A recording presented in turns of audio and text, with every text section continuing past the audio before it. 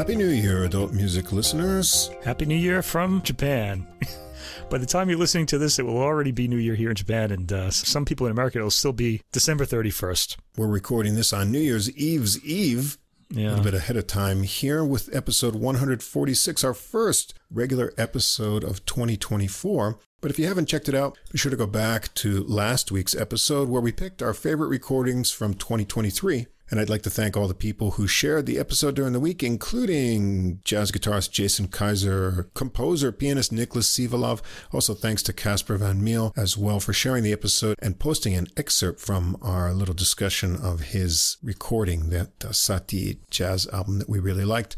Also, thanks for the support from the great record labels Positone and Origin Records. Now when I post my favorite albums of the year, people are actually interested in it. They weren't interested in it 3 years ago when we weren't doing this podcast. So, well, we talk about a lot of music that nobody else talks about. You're going to get music for the mature mind, both classical and jazz, 6 recordings every week in our regular episodes, and we're really looking forward to whatever's going to come out in 2024. And mature minds will be necessary this year, I'm sure, being that there's a presidential election coming up in the United States. So just keep that music going and stay calm. And I want to remind all of our listeners that in the episode description, you'll find links to Spotify and Apple Music for all the music that we're going to discuss. Also at the top of the description, there's a link to the full episode playlist. That's all the music in one place on Deezer, CD quality streaming music from France. You can listen to the podcast on Deezer as well if you want to get everything in one place. And if you can't see the full description or the recording list or links are not easy to follow on whatever app you follow us on, please check us out on our host site, Podbean, podbean.com, where everything is easy to follow. If you enjoy the podcast, please follow or subscribe wherever you listen to us. Tell a music-loving friend. If you take a moment and give us a ranking or write a short review, that also helps us get listed in the music category recommendations, and we get more listeners that way. Also, come follow us on our Facebook page to get extra info and more releases throughout the week. You can see some interaction with the artists and composers over there. You can leave a message or comment there as well. And if you'd like to contact us directly with any comments or questions, our email address is adultmusicpodcast, all one word, @gmail.com. As always, mention our friends over at The Same Difference, 2 Jazz Fans, 1 Jazz Standard podcast. That's AJ and Johnny, who look at several versions of the same jazz standard each episode. They play little snippets from each version and discuss the history of the original. You'll get a little history lesson over there.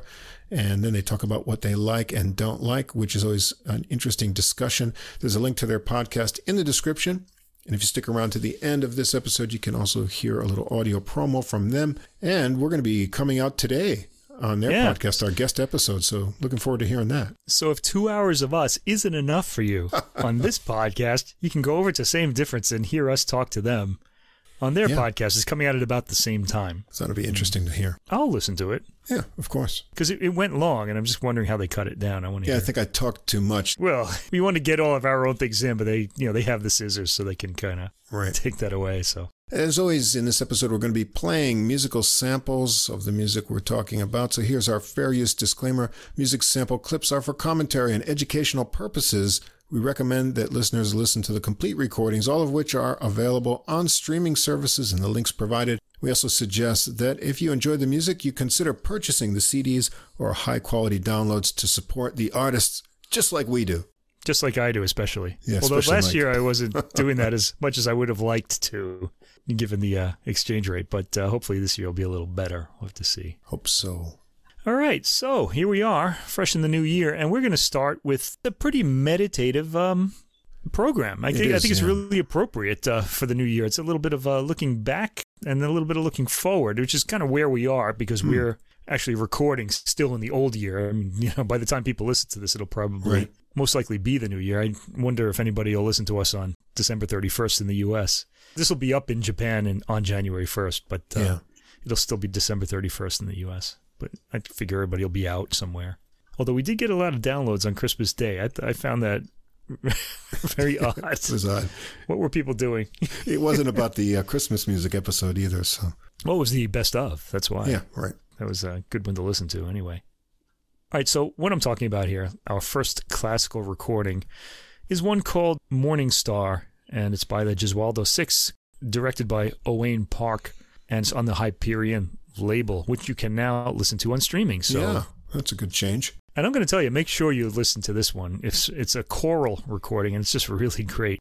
Morning Star refers to the Feast of Epiphany, which is coming up on January 6th. So even though Christmas is over and we're all thinking of the new year, we're still in the traditional Christmas season, which goes up to, I guess, 12th night, which is, I guess, January 5th. I think. That's an English thing. I don't know how they do things there. Anyway, and then the next day, January 6th, is the Feast of the Epiphany, and then it's all over. It's just, ordinary time again, I think, in the church. And, you're just waiting for Valentine's Day, I guess, then, because it's just cold. Thankfully, there's a Super Bowl to keep us busy in the cold months, and plenty of music to listen to, like this recording. Anyway, let's talk about this. Morning Star. So as we know, the Feast of the Epiphany is the time when the three magi, the three wise men, made it to the manger to see the baby Jesus, and they gave him gifts, gold, frankincense, and myrrh. And just in case you forgot that, I think every track on this album is going to remind you. Well, not everyone, but most of them. And they followed a star to get there. So hence the title of this album, referring to that star. This is all music composed for the Feast of the Epiphany, and it's something we don't really think about very often in the U.S. So I'm pretty intrigued by this album. They think about it even less here in Japan, I think. Oh, well, they barely think of Christmas. So, well, they think about it in a more secular way, let's say. So this is coming up. So I feel like this is a really good time to be talking about this album and for you to be listening to it, listeners. So let's get on. And listen to it, you should, and you're going to find out why in just a moment.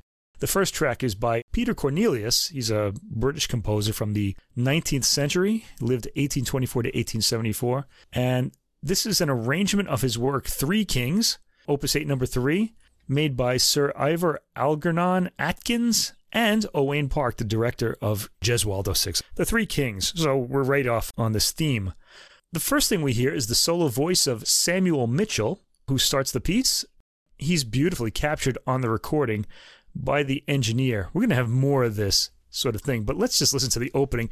And I want you to bask, not only in the great singing you're going to hear, but in the glorious sound that the engineer manages here.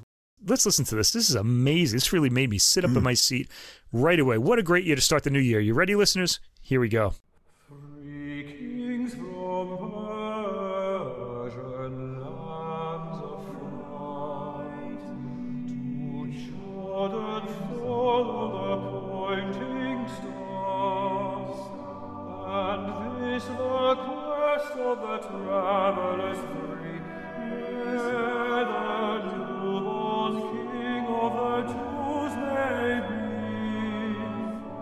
Full royal gifts they bear for their king, gold, incense, myrrh. Now you might notice how audible and how easy to understand the text is. It's in English, and you can make out every word. That's almost miraculous on a recording. That's how clear this recording is. It's spacious, and the accompanying harmonies are caught so clearly that the words can actually be made out, even in the background. The recording is close and clear. You have a front row seat to this whole performance. The performance itself is as beautiful as we would expect from the Gesualdo 6, maybe more. They may have outdone themselves on this album. The piece itself has a bit of a Christmas carol inflection to the melodic line, as you just heard. It sounds a little bit like it came upon a midnight clear right at the very beginning. It does. Yeah. Now, the music on this album is all religious, so the Gesualdo 6 has arranged as sort of like a mass, and we get a Gregorian chant next for track 2. The introit, which is sung when the priest approaches the altar for the Eucharist. This is called Ecce Advenit. It's warmly performed and captured here, and it proceeds rather slowly, but it has a really sumptuous sound and acoustic. The slow speed actually gives it a bit of a sensuous feel, which I thought wasn't permitted in church, but we get it here. Let's listen.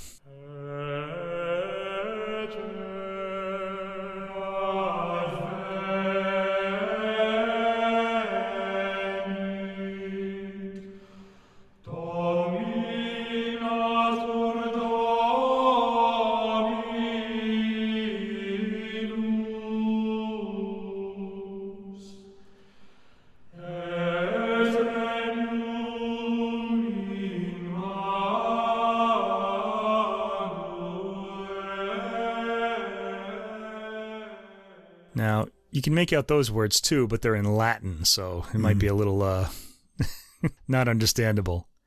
Third, we have a work by Johannes Eckhard, Maria Walt zum Heiligtum. This is the Renaissance. Eckhard lived from 1533 to 1611. The text is about Jesus' presentation in the temple. The harmony seems to move in chords with much of the text sung simultaneously, with one high voice counterpointing. Each verse starts with a low note, with the melody rising through the singing of the line and touching down at the end, making an arch figure. Track 4, we get William Byrd, English composer from the Renaissance, Ecce Advenit. This has the same title as the chant that we just heard. This starts as full-on counterpoint, each voice clearly discernible on the recording. This is another miraculous performance and recording feat. The title means Behold, the Mighty Lord Comes. Ecce Advenit means Behold comes, and then the Mighty Lord would be next. I liked the full fluidity of this work after the first 3 tracks, which seem to bloom into this. It's really good programming. Let's hear this, just so you can hear how great this recording is.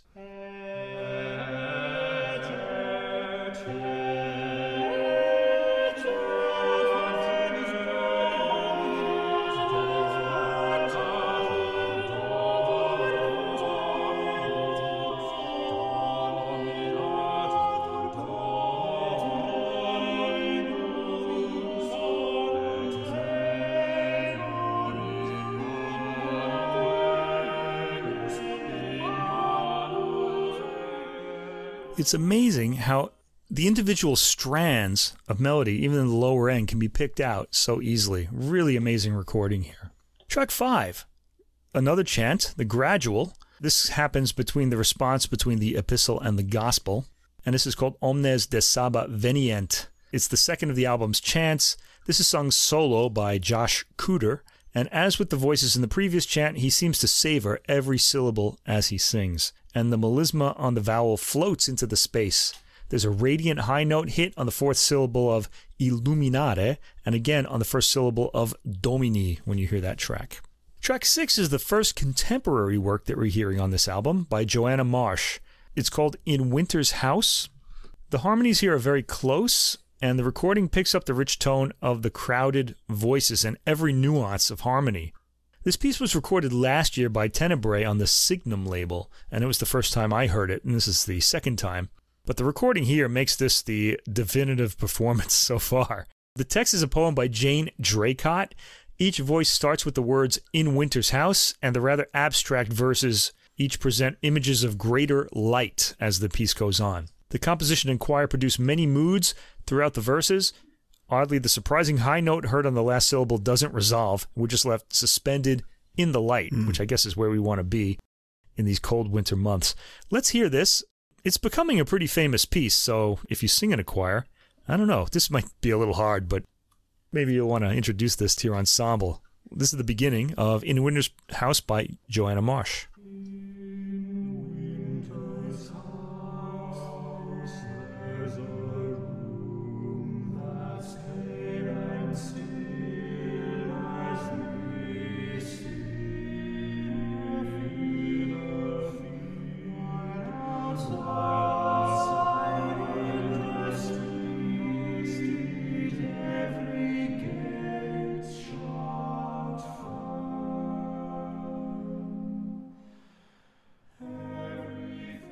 As the piece goes on, the harmony gets brighter as well, and I can't really give you that idea. This is one of the things about music, and especially classical music, occurring over time. You know, classical music, certain events are planned at certain times.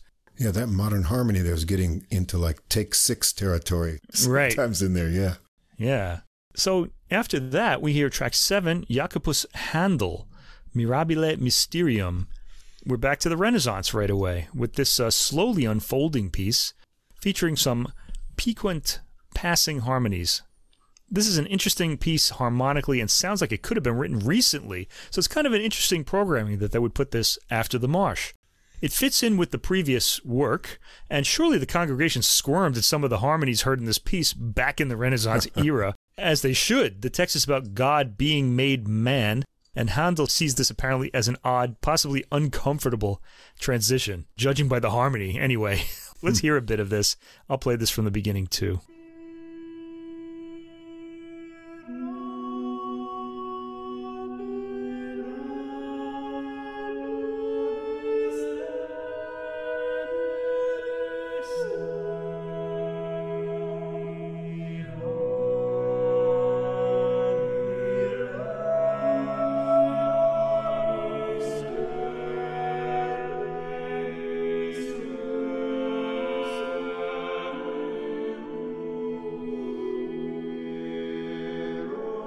All right, I better get out of here now before we get too engrossed in this, because those harmonies are just fantastic. I just noticed, too, there's a chromatic rising line at the beginning. So part of the reason we have some of these odd harmonies is because of the chromaticism in the piece. That's from the Renaissance. That's not a modern piece. Really incredible. Track 8, Herbert Howells, 20th century British composer. Here is the Little Door. This was one of the first of his compositions to be published, and it makes an impact harmonically. It's pretty bold, with the higher harmonies reaching for the heights in the second line and throughout the piece. The symbolism of the poem, which features the Christ child giving gifts back to the Magi in return for the gifts they gave him, a sword for the gold, battle smoke for the frankincense, and myrrh for the dead to embalm them, which seems to evoke images of World War I when the poem was written. Let's hear a sample of this. This is a pretty remarkable work as well, harmonically.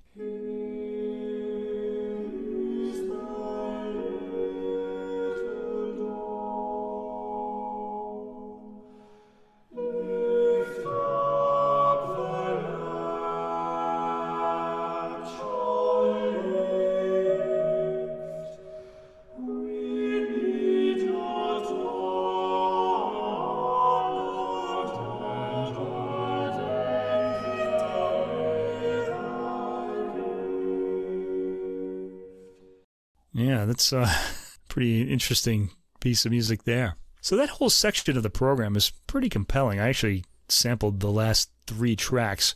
Next we have a chant, the Alleluia, which is just before the Gospel in the Mass. Alleluia, Vidimus Stellam, we see the star.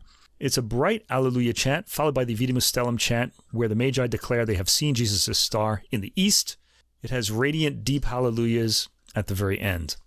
Tracks 10 and 11 are one piece, written by Jacobus Clemens non Papa, which means Clemens, who is not the Pope. There was a Pope Clemens at the time, and to distinguish it, that it wasn't the Pope writing this music, he was called Clemens non Papa. Clemens, not the Pope. Magi veniunt ab Oriente, and then Magi veniunt ab... This is the opening of that piece. It's clever programming, as this piece picks up the wise men narrative presented in the chant. The opening of this polyphonic work catches the ear as the second voice comes in on an unexpected high note. The piece moves with clarity in each voice captured by the recording. And I'm sampling a lot of this, I know, but so much of this is so fascinating. And I want you to notice it's all very different, too. It just keeps grabbing the ear in different ways. The variety of choral writing on this album really is something to listen for. Let's listen to the opening of this.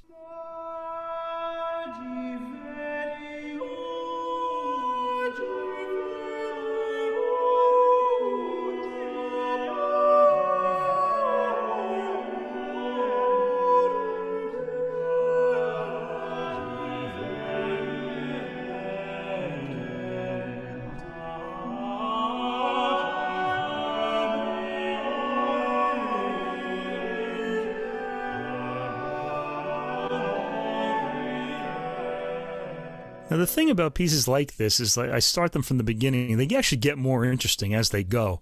But if I drop you into the middle, it'll just sound sort of chaotic without hearing how it got there. So there you go. The track 11 is the continuation of that piece. The verse depicts the wise men seeing the star, saying, "This is the sign of a great king." And there's a gorgeous unfolding to the final tonic at the very end. Track 12, we get a little surprise. Arvo Pärt wrote a piece called Morning Star. The text is taken from a prayer above the tomb of St. Bede in Durham Cathedral. Pärt composed this work for the 175th anniversary of Durham University in 2007. Now, in case you're not a regular listener to our podcast or don't listen to classical music much, Arvo Pärt is a contemporary composer, the most performed contemporary composer, in fact. He's very, very well known. The harmony here comes as a surprise, being sung mostly in the singer's higher ranges. The first line, "Christ is the morning star," is repeated. There are some piquant harmonies in the piece, and it ends with a Renaissance-like tonic. Track 13, Adrian Peacock.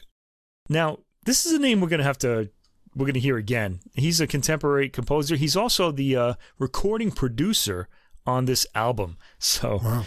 He's really picked a good venue for his music to be heard, because this recording just sounds so spectacular, and he's part of the reason why. The composition is a new musical setting of a Christmas text familiar from Benjamin Britten's Ceremony of Christmas Carol, There Is No Rose. In this setting, it's rather stark. The first verse is sung solo, with voices added with each verse. The harmony opens up further with added voices in each verse, like a gradually blooming flower. Not the first time I've used this metaphor on this album. One can almost sense the light coming back into the world, which is sort of what the Christmas season is all about as far as nature is concerned.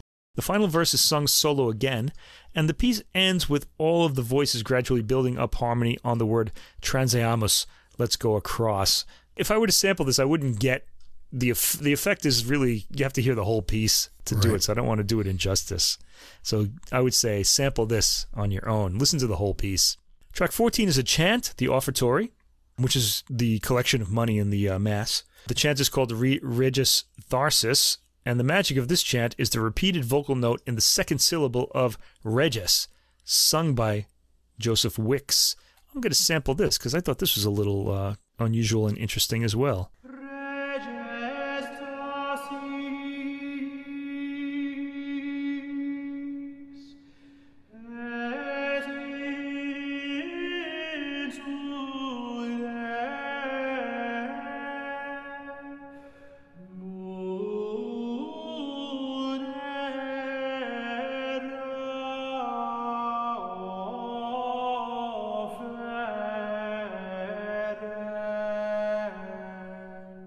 I'm sorry, I picked the wrong syllable there. It should have been on Tharsis, the second syllable of the second word, Tharsis. And then we hear it on Regis the second time he sings that. So go back and listen again. Track 15, Orland de Lassus, Renaissance composer, Tribus Miraculis. A polyphonic Renaissance-era work. The text speaks of 3 miracles occurring on the same day of the year. A star leading wise men to the manger, water changed to wine at the marriage feast, and Jesus being baptized by John. These are all supposed to have happened on the same day, January 6th. They're all celebrated on that day. There's a lot of noticeable conjunct melisma on the vowels in this work. Certain words are repeated, allowing the listener to orient himself to the text. Track 16 is our director, Owain Park, the director of Gesualdo 6. His composition, O Send Out Thy Light. The text here, he sets, is very brief, only 2 lines from Psalm 42. I forget how this works. 42 in the, or it's 43 in the Roman Catholic Bible and 42 in the Protestant one. I can't remember how that works. The vocal lines stream out light beams of light painting the text. It's a soothing, positive setting. Let's sample it.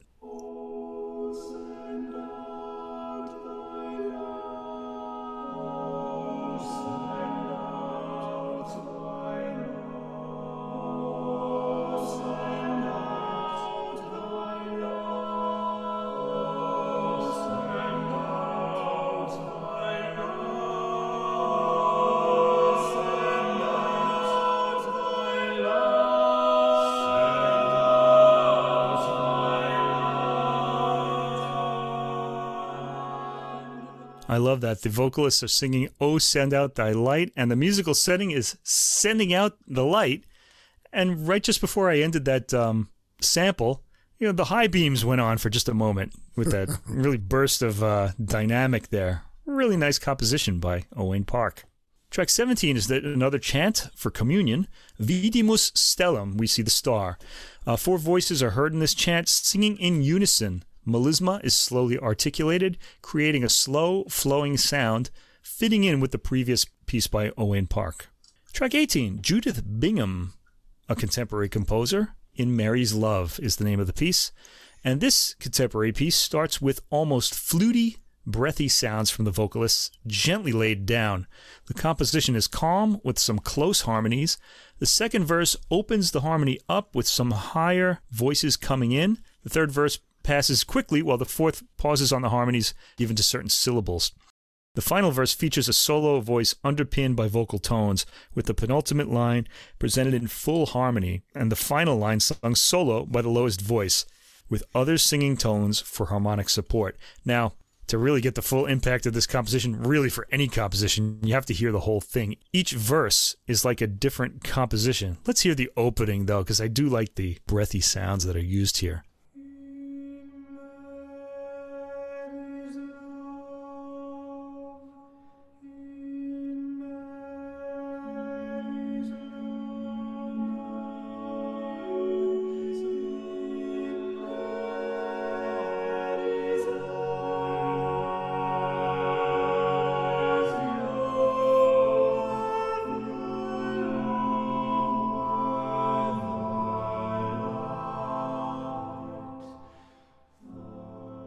listening to, again, I'm thinking more maybe reedy, but I heard this as like kind of a wind section when I heard it the first time.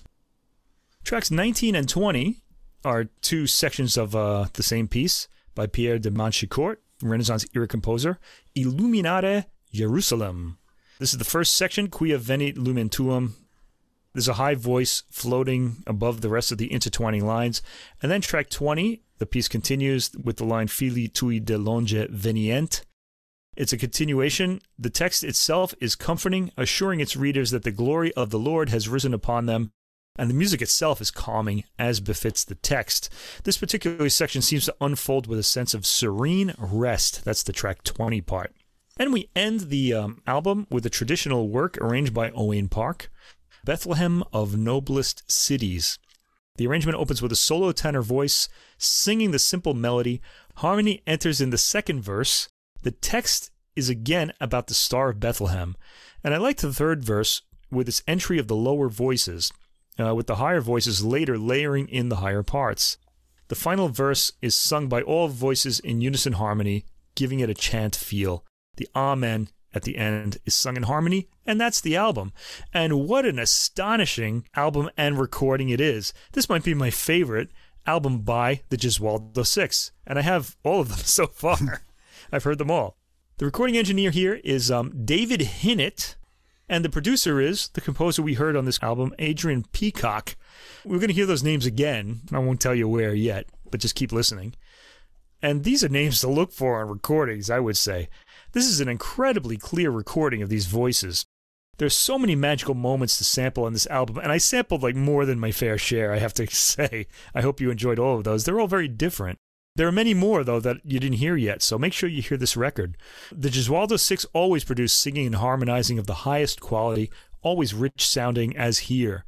This is an unmissable album for fans of choral music, and an excellent yet unusual program featuring works for Epiphany, both from the Renaissance and our current times, and one or two in between. This is a great way to start the new year. Still in the Christmas season, looking forward to Epiphany?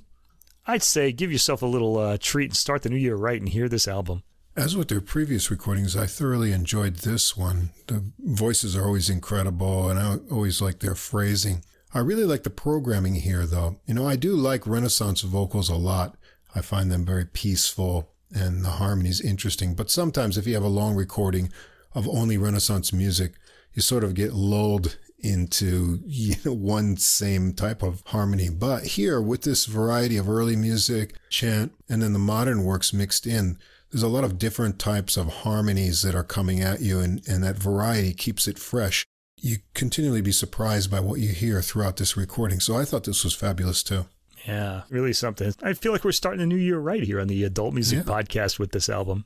Let's move on to our second recording. I've made a piano sandwich out of this classical programming this week. I don't think we should call this episode Piano Sandwich. Let's save that for another time. Anyway, the piano album in question is Waves by Bruce Liu on the piano, and this is on the Deutsche Grammophon label. So Bruce Liu was born in Paris, in France, and won the 2021 International Frédéric Chopin competition. And Deutsche Grammophon released an exciting album of his performances of Chopin's works, recorded live at that competition, which I absolutely recommend that you hear. It's spontaneous playing, really spectacular. It really captures something in Chopin's music that we normally don't hear. Well worth your time. This particular album, Waves, the one that we're talking about today, is Bruce Liu's first studio album. And he says he tried to get a different sound for each composer, and indeed he does that. This is from his notes. Rameau is drier, more direct, and bouncy, in quotation marks, in a way. Ravel is moody and foggy, and Alkan is a mix between the two. He credits the piano technician with helping him set up the different sound pictures. This is a recording of all French composers, and each composer was active in successive centuries, all specializing in writing programmatic pieces and all advanced keyboard music in unique ways. The album is programmed as Baroque to Romantic to Impressionistic. He says Impressionistic for Ravel. I'd call that modernist more than Impressionistic. We like to label the French composers with that Impressionistic label. I don't know. They didn't like it, and I kind of can see why. They really are a part of the big modernist project at the time. And Back Again. And most of the works have programmatic titles as well. Liu explains that the album has a theme of natural phenomena, and the title Waves is an indication of that and of Liu's spontaneity, according to James Jolly in the notes. Liu changes like the sea, they say. I would like to say that the Waves title could refer to the program's trajectory, the wave forming in the Baroque, moving through the Romantic and crashing into the Modernist, and then being sucked back through the Romantic to the Baroque to end the album. It sort of moves forward, except that it does go back to Rameau at one point. You could think of the second half of the program as the undertow. So if you want to use that Waves theory, I like my idea better than his. Anyway. But I'm not the pianist here, thankfully. Anyway, let's listen to this. Now, there's something I have to explain. If you have the CD of this, there are 13 tracks on the CD. The first opening track by Rameau, Gavotte and Six Double, is the first track. But on the streaming, that takes up how many tracks? 7 tracks, because they've isolated every variation on its own track, which I have to say I don't approve of. You're going to listen to just one variation. If it's an album-length work like Bach's Goldberg variations, where you have 70 minutes of variations, then you can separate each of the variations, or Beethoven's Diabelli variations. But when you have like an 8-minute work, it's like a minute per track. There's no need to do that. The person can find them if they really want to isolate one. And who wants to do that? You just want to hear the whole piece all the way through. Anyway, if you're on streaming, this is tracks 1 through 7. I'm going to talk about this as though it's just one piece. Liu has a smooth attack, and the sound is smooth and immediately appealing. This isn't quite as dry as he made me expect in the notes. I'm noticing the sense of spontaneity here that Liu got in his Chopin performances. It mostly occurs in the interaction between the two hands, between the melody and the bass line. They sound completely detached, in a good way, though. At 1 minute and 28 seconds, the 16th note variation starts. Liu uses a staccato sound for part of this, and the bass line gets some odd accents, drawing attention to itself at points. More spontaneity there. At 2 minutes and 33 seconds, the theme is in quarter notes in the right hand, while the left hand races through the 16th note figuration. Phrasing of the left hand is interesting, with some breaths taken at certain points, breaths in quotation marks there. The piano doesn't need to breathe, but you phrase like a voice, really, when you're playing melodies. At 3 minutes and 32 seconds, the same sort of theme is heard in the right hand, but the 16th note left hand is different and played with occasional staccato sound. The right hand becomes more florid at one point. Now, at 4 minutes and 31 seconds on the CD, you're really just going to be moving through the tracks as you hear this. There's a variation with repeated notes and some oddly angled pauses that really give this variation character. At 5 minutes and 20 seconds, which I believe is going to be track 5, might be 6 at this point, I'm not sure. The repeated notes in the right hand continue, with the pattern in the left hand changing. At 6 minutes and 8 seconds, track 6 or 7 on the streaming, the tempo seems to speed up with quarter notes in the right hand and repeated 16th notes in the left. This is a bright, joyous performance overall, with a real sense of spontaneity. The second track, Charles Valentin Alcan, Barcarolle in G minor, opus 65, number 6, from his Troisième Recueil de Chant. This is track 2 on the CD and track 8 on streaming, and this has a very different sound, very muted and quiet at the beginning. There's a soft attack, perhaps via use of the una corda pedal, that's the pedal on the left side of the piano that shifts the dampers over so that you're only hitting part of the string. Liu doesn't linger on these melodies as romantic-minded pianists tend to. He's more concerned with the sense of melodic line coming across.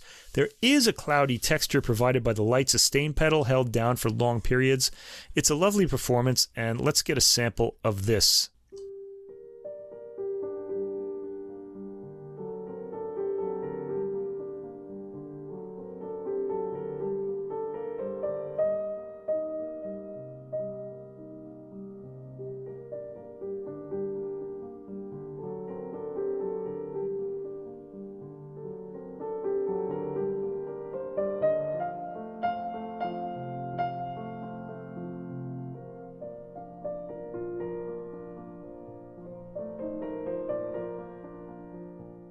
All right, beautiful playing. And if you like that, you'll have to listen to this track over and over because it's the only track on the album that sounds like that. He really does provide a lot of variety on this album. The next track, track 9 on streaming and track 3 on the CD, is Rameau again, Les Sauvages, or The Savages, which is number 14 from his Nouvelle Suite de Pièces de Clavecin from 1728, around that year. The sound comes across as harder here after hearing the soft attack in the previous Alcon barcarolle. There are a lot of quick repeated notes in this one, and even a judicious slowing at the end of phrases, which is unusual, but it works in Liu's hands. Normally in the Baroque, you don't have these sort of little retards at the end of phrases. The rhythm is more mechanical, let's say, or it just keeps moving. It's a very brief work at 1:51, excellently executed, but I don't know what to think of this interpretation. It certainly comes across clearly and effectively. You can tell us what you think. Let's listen to the beginning of this.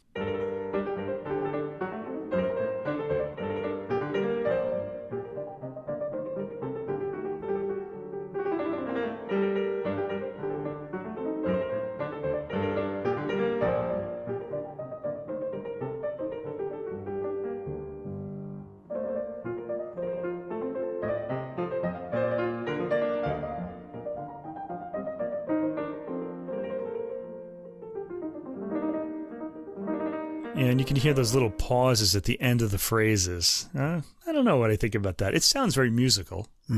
Okay, next, Maurice Ravel, Miroir. This is one of my favorite set of piano works in existence, so I was really looking forward to hearing this. This is tracks 4 through 8 on the CD, tracks 10 to 14 on the streaming, or at least on Deezer. I'm guessing this is true of all streaming.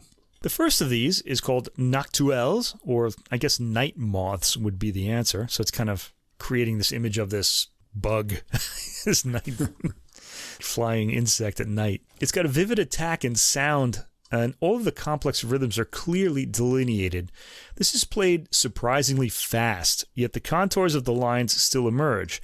Liu makes the dynamics communicate a lot. There are quite subtle crescendos at the ends of some phrases that made me sit up in admiration. The piano itself sounds rather sharp-edged in the high end.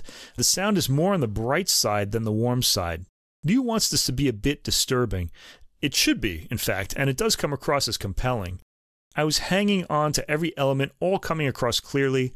I like the way Liu will use a dry sound at times with no or little pedal to make certain phrases stand out in a way I haven't heard before. So I like the approach here. Track 5 or 11, if you're on streaming, is Oiseaux Tristes, or Sad Birds. I always thought that was a pretty funny title. I don't know, the echoed phrases at the beginning of this come across beautifully as though they're spur-of-the-moment inspiration. There's a kind of juxtaposed rhythm between the chords in the left hand and the bird song in the right that Liu draws out, and I like this approach. He plays the section from 1:25 with élan, or a sense of building up, let's say, to something. And that leads to a rapid section at about 1:35 in. Let's sample that.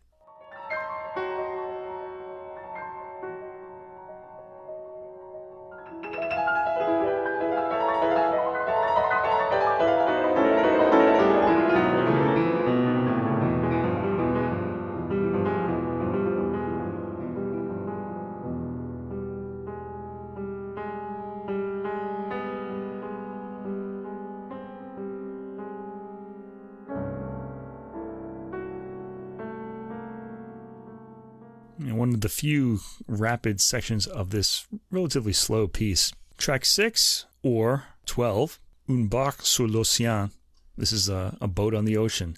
The opening is played very fast, and this throws the ocean wave-like rhythm into high relief. It sounds more pianistic here than ocean-like, in my opinion. I feel like the ocean would move more slowly. But I like the entire sound and shape of the lines as they come across here. The bass rumbles effectively in the left hand, and the playing, despite being fast, does put across a watery quality, though to me not really an ocean-like one. I'd prefer this to be slower, but I can't deny that the interpretation is effective. Let's sample this a minute in.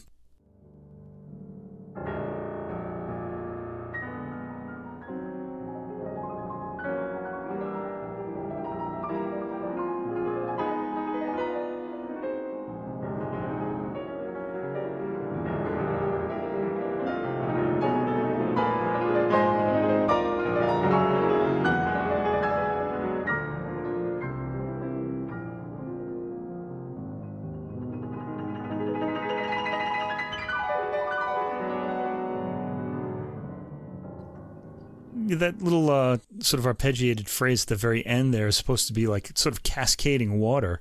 But here it really does sound like a piano to me. It doesn't really create the illusion, I feel anyway. It's very fast.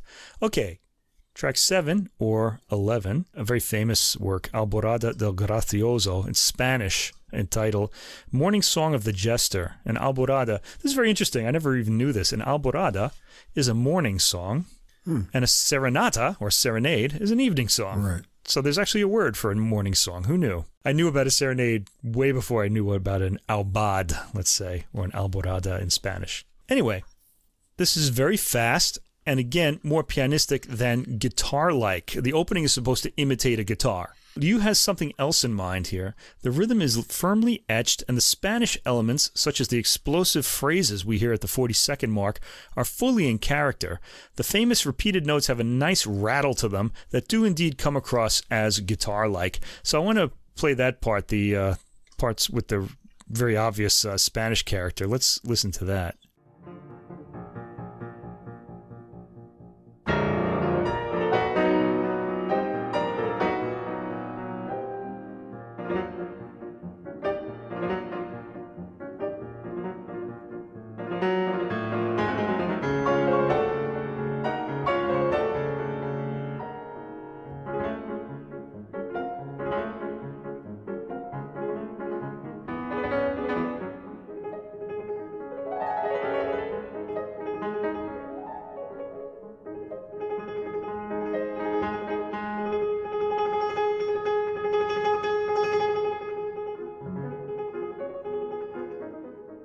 Okay, and that repeating note that you hear is something that is native to the guitar.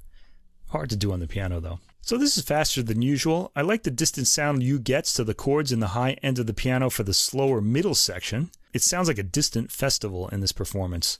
Again, Liu manages to get a great detail out of Ravel's writing despite the speed he's playing at.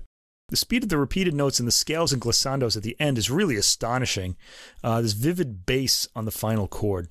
And track 8, my favorite, because I love bells. One of the reasons I like the piano is because it decays like bells, and I like piano pieces that imitate bells, as this track 8 or 12 on streaming does, La Vallée des Cloches, the City of Bells. This is played very fast again, and while the detail is perfectly audible, it sounds even faster than Stephen Osborne's performance, which was one that I heard years ago too.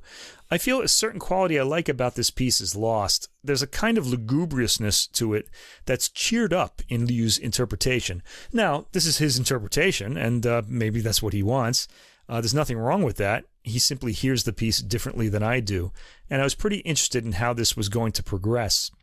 The ringing bass notes at 1 minute and 20 seconds almost sound like a special effect, like the piano was tuned or altered in a specific way. And I think it's too much. At this speed, the shape of the lines come into clearer focus. If you want to hear a performance that I really like of this, our pianist from the Satie album 2 weeks ago, Bertrand Chamayou, does a really excellent interpretation of this work. Okay, track 9 on the CD, or 15 through 21 on streaming. This is another set of variations. Now, there are 25 variations on this. Thankfully, the streaming didn't separate this into 25 separate tracks. It went, it looks like it's only 7 tracks here. This is Charles Valentin Alcan. So we're now in the undertow part of the, being pulled back into the Baroque part of the program. This is by Alcan, Le Festin d'Aesop, Aesop's Feast, in E minor, opus 39, number 12, from 12 Études dans tout le temps mineur. Like all of those works from his etudes, this is a really difficult work to play. And to be honest, this is the highlight of the album, because there's some pretty spectacular virtuosity on display in this piece. The opening theme is pretty straightforward, played with staccato chords. The sound quality is much like the Ravel, not the hazy style we heard in the earlier Barcarolle. The variations are all very short and are separated by a pause in the beginning, so they're easy to follow. They get pretty crazy as they go and start to melt into each other rather than being separated. Liu is admirably up to the extreme virtuosic challenges of playing this piece. The sound is sharply etched and vivid. In fact, at 5 minutes and 52 seconds, the chords thunder out of the piano.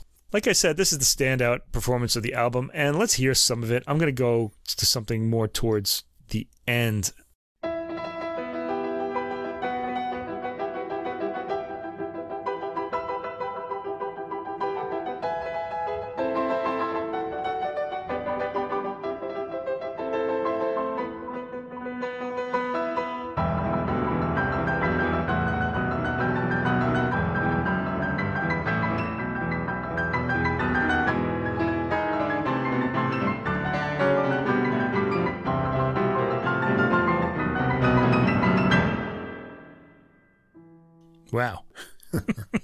And it just gets crazier from there. Alcon's music, it's starting to be played again because we have virtuosos up to the challenge. In the Romantic era, not many pianists played it because it was really, really hard.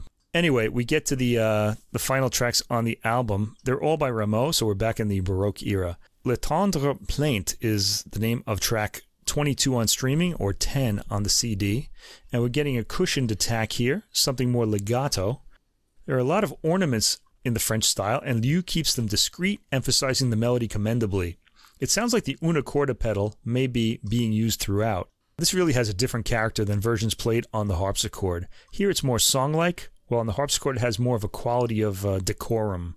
Track 11, or, on streaming, 23, Rameau Le Cyclope. This is a very famous piece, with rising lines of repeated notes. It's played with a lot of staccato feel here. At the 29-second mark, the theme comes across well, and we're going to hear that.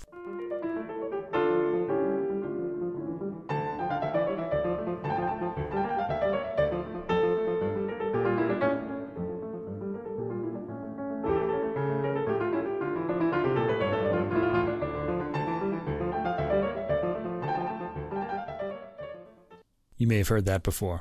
The volume is kept at a discreet level, as you might have noticed, especially after the Alcon. Liu manages here, and throughout the album, to put across a sense of spontaneity in the way he'll accent certain details. Track 12 on the CD, 24 on streaming, Rameau Menuet 1 and 2. This has an appealing, light, leaping quality to it, Liu, as so often, giving a lot of spring to the rhythm, drawing out the dance quality. This has a cushioned sound to it as well, so a light touch and possibly una corda pedal is used. The middle section actually slows down a bit. This becomes very obvious when the opening menuet returns at a faster speed, and the two are set in contrast in this way. The final track, 13 on the CD or 25 on streaming, is La Poule, which is the hen, and because of its pecking quality heard at the beginning, as you can hear here.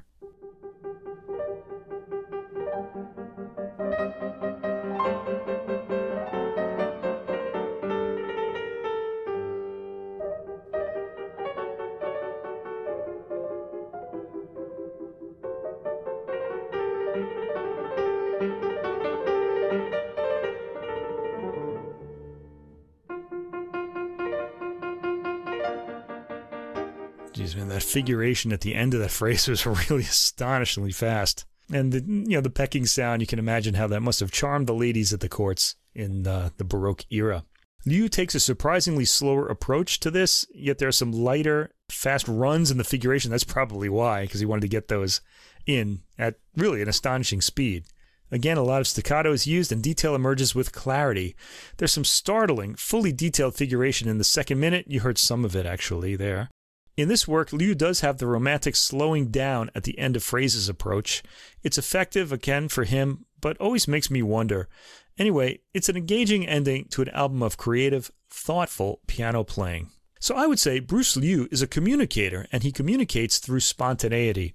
He's more interested in telling the story, or making the emotion felt, than playing beautifully, though he does that too.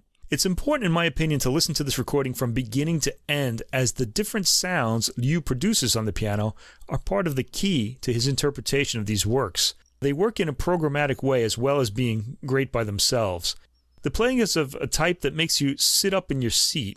The standout performances of the album was Alcon's Festin d'Aesop, in my opinion, a real tour de force of piano playing. I'd like to hear him do a full album of Alcon's music. The Ravel was imaginative, though I feel one shouldn't tinker with Ravel's music as much as this. I thought the tempos were mostly too fast there. And the Rameau works are all inventively played as well, though again, he adds a bit of rubato or ritardando at the end of phrases that made me question the approach. These are all very original interpretations of these works, though, and this is a pianist that I think I'm going to have to follow no matter what he plays, because he's a pretty interesting interpreter of piano music. Very technically impressive playing here, and an engaging French program. I do enjoy his phrasing that has a smoothness of line while keeping really tight rhythms. I found that impressive.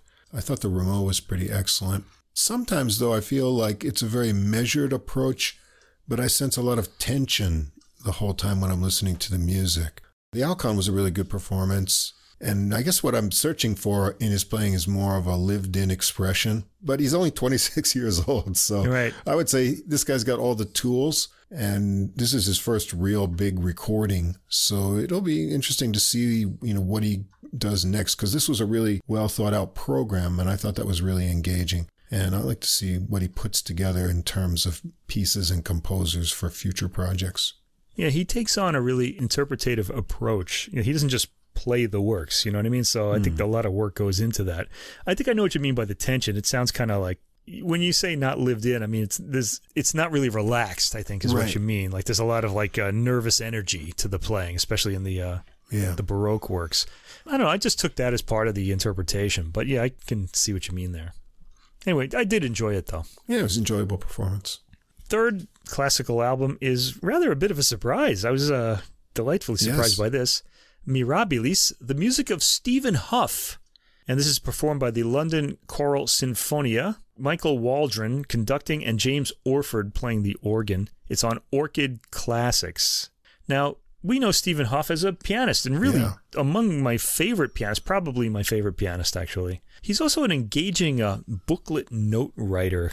He's a great writer as well. He's written a few books about his life and about being a pianist and music, and he writes a lot of interesting booklet notes. He's extremely well-read and writes like someone who is well-read. I think that's part of the problem with a lot of writing we see today is people just don't read books. They just write, and they don't write because they don't really have a sense of what good writing is like. Hough definitely does have an idea of what good writing is like. Believe it or not, there was no classical music in Stephen Hough's house when he was growing up. It came from the piano at age 6. There were hymns at primary school and church, choir at high school, and later compulsory chorus class at Juilliard. He composed as a teenager, then wrote nothing for 20 years as his career as a piano soloist unfolded. Then in his early 40s, he returned to composition with a passion. And apparently we're going to hear a lot more recordings of Stephen Hough's music, but let's listen to this album of choral works. Now, we did hear a string quartet by him earlier in 2023 that the Tokach Quartet played. And here we're hearing his choral music. The first track is called Just As I Am. It's a poem by Charlotte Elliott. The text places the individual soul before a compassionate God, and Hough wanted to bring out the sense of ardor suggested by the words. It starts with light, distant organ chords, and the very English-sounding choir sings the text in stacked harmony rather tranquilly. We hear women's voices only in the first verse, then men's voices repeat it, with women's voices coming in soon afterwards. Hough is very sensitive to the audibility of the text in his setting. The organ starts playing a bigger role in the composition in the third verse. It's an appealing piece, beautifully performed here, recorded with great clarity. All right, I'm just going to let the cat out of the bag right away. I was amazed by this recording as well, and I looked up who the engineer was because I wanted to mention them again. And guess who it is? The same team from the Gesualdo 6 album. It's David Hinnett again as the engineer and Adrian Peacock as the recording producer. And the recording manager is Amy Hines in this case. So we have two amazing sounding albums in one program on two different record labels engineered by the same team. Wow. Yeah. Okay. The second piece on this work is a 5-movement Mass called Missa Mirabilis. So this is the title track, if you will. It was composed in 2007. Hough calls this work Mirabilis for personal reasons. In September 2006, he had a serious car crash, overturning on the highway at 80 miles an hour. Wow. Yeah, he had written 3 movements of this Mass by that time and stepped out of the untouched door in his completely mangled car with his Mass manuscript and body intact. Mirabilis is a miracle, so this is the Miracle Mass. Right. He wrote the Agnus Dei in St. Mary's Hospital while waiting 4 hours for a brain scan. This Mass is what he was composing at that time, and he finished it afterwards. The opening Kyrie, Lord have mercy, has melodic and harmonic material that is sweet and consoling. The piece starts with drifting organ chords. The melody for the opening Kyrie is catchy and appealing. The movement comes across as soothing, and after the appealing vocalizing, the organ closes out the piece. There's a vividly captured bass pedal on the last note, and bass pedals are going to be a fantastic thing throughout this recording. They're just magically picked up by the recording. Let's just hear the opening of this. We'll hear the distant organ and the opening Kyrie statement.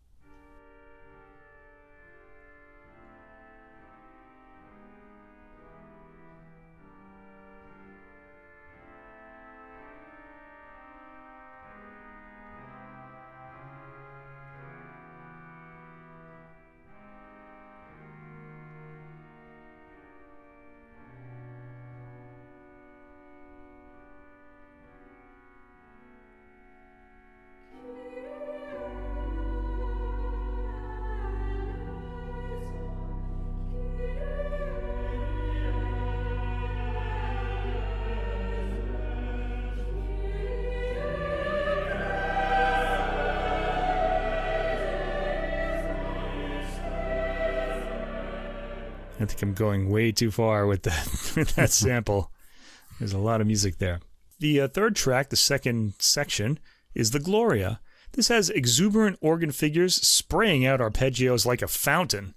Again, Huff finds appealing melodies for the text. The text is sung and set with absolute conviction in what's being said. That'll change in the credo, which is coming next. There's a big change of character for the section starting with Qui Tollis, being more understated but still very attractive. By the end, the singing is exuberant again. All right, the middle section, Credo. This is track 4. It's the central idea as well as being the central movement. Instead of setting the text in a descriptive way, Huff wanted to explore aspects of the psychology, underlining the nature of belief and doubt. He divides the lower and upper voices like he's dividing innocence from experience. Even the mighty opening chord here feels harmonically strained. The men's voices continue after that in a creeping fashion, accompanied by staccato from the organ. Let's hear just the opening of this track.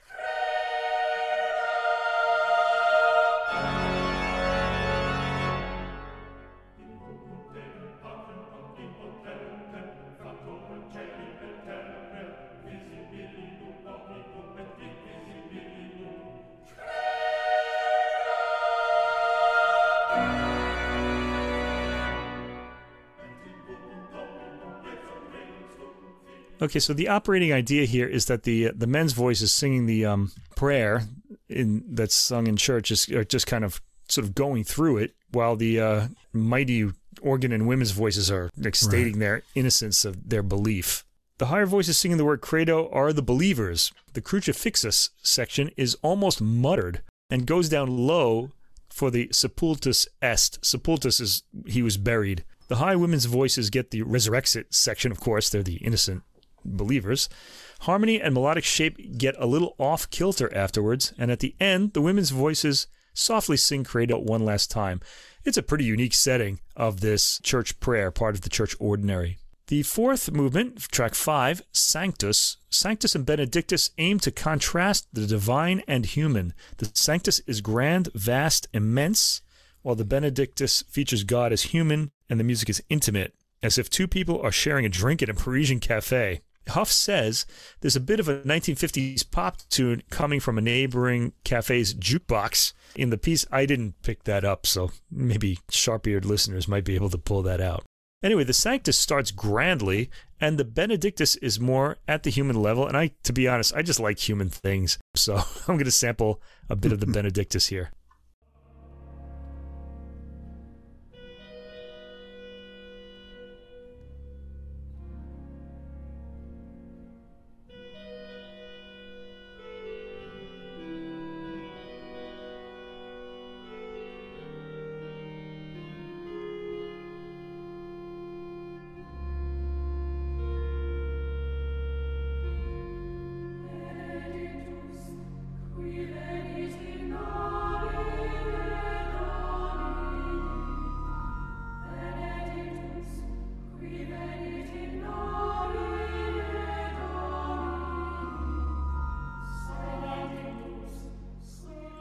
Just as it's getting interesting, I ducked out. Notice how beautifully laid down that bass pedal is on the recording. It's just an amazing capturing of that sound. The sixth track, this is the fifth movement, Agnus Dei, the Lamb of God, has a somber and grateful sounding opening.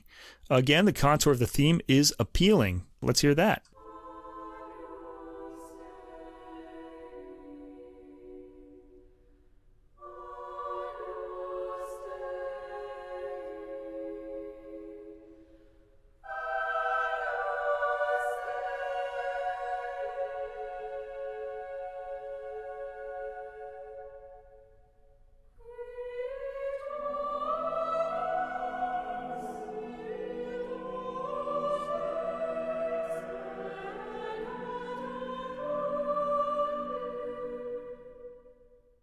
At the 2-minute mark, there's a build-up in the Agnus Dei repetitions, but the last line, Dona nobis pacem, give us peace, isn't stated. Instead, the organ plays an agitated cadenza and does so at length. In the 3rd minute, the first section is repeated, and we finally hear the words Dona nobis pacem at 3 minutes and 25 seconds into the movement. and it's elaborated on by the voices to the end of the work, with the organ coming in for some last somber lines along with the chorus. Tracks 7 and 8 are the Londinium Magnificat from 2007. Londinium refers to Westminster Abbey in this case. These are written with dual texts in Latin and English, and they're for sopranos and altos. In fact, the Latin and English are sung simultaneously by two sections of the choir. This is a rhythmically active setting and includes the organ. It's an imaginative setting with the harmony being diatonic and the juxtaposition of texts hinting back at medieval times when simultaneous sung texts were common. The organ goes off on a grand excursion toward the end and has the final chord after the Amen. Track 8 is a Nunc Dimittis. This is part of that same Londinium Magnificat. And I like the repeating Nunc Dimittis text accompanying the English singing of the text at the beginning. Eventually, the Latin section gets going. This is a gentler setting than the more rhythmically active Magnificat. Again, it's imaginative and has a nice, clean, rumbling bass pedal at the end, sumptuously caught by the engineer. I'm going to just play the opening of the Nunc Dimittis.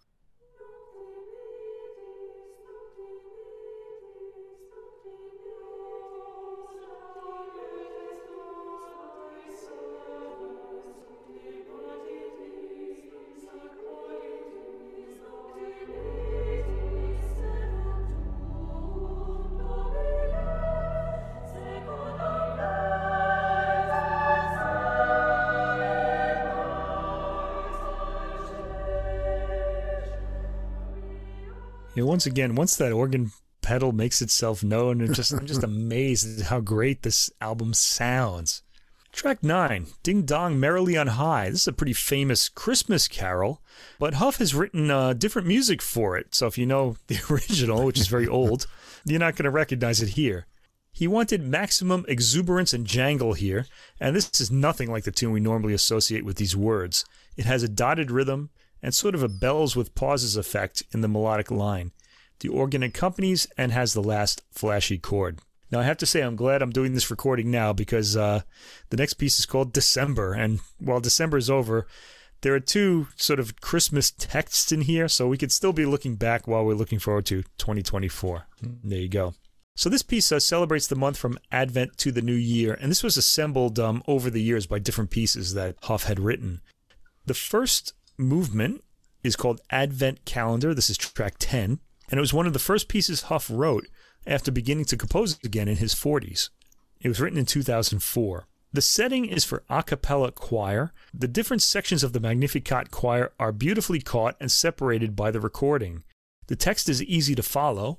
And this, of course, is partly because of the clarity of Huff's style. We need to just say that. Part of the reason we're understanding all these words is also because of the clarity of the setting that Huff is using. One does wonder how a musician focusing the majority of his career on piano performance is able to compose with such clarity of sound, especially the first time he tried it in 20 years. This is a pretty amazing piece. It's magnificent all around. Let's just hear the opening of this.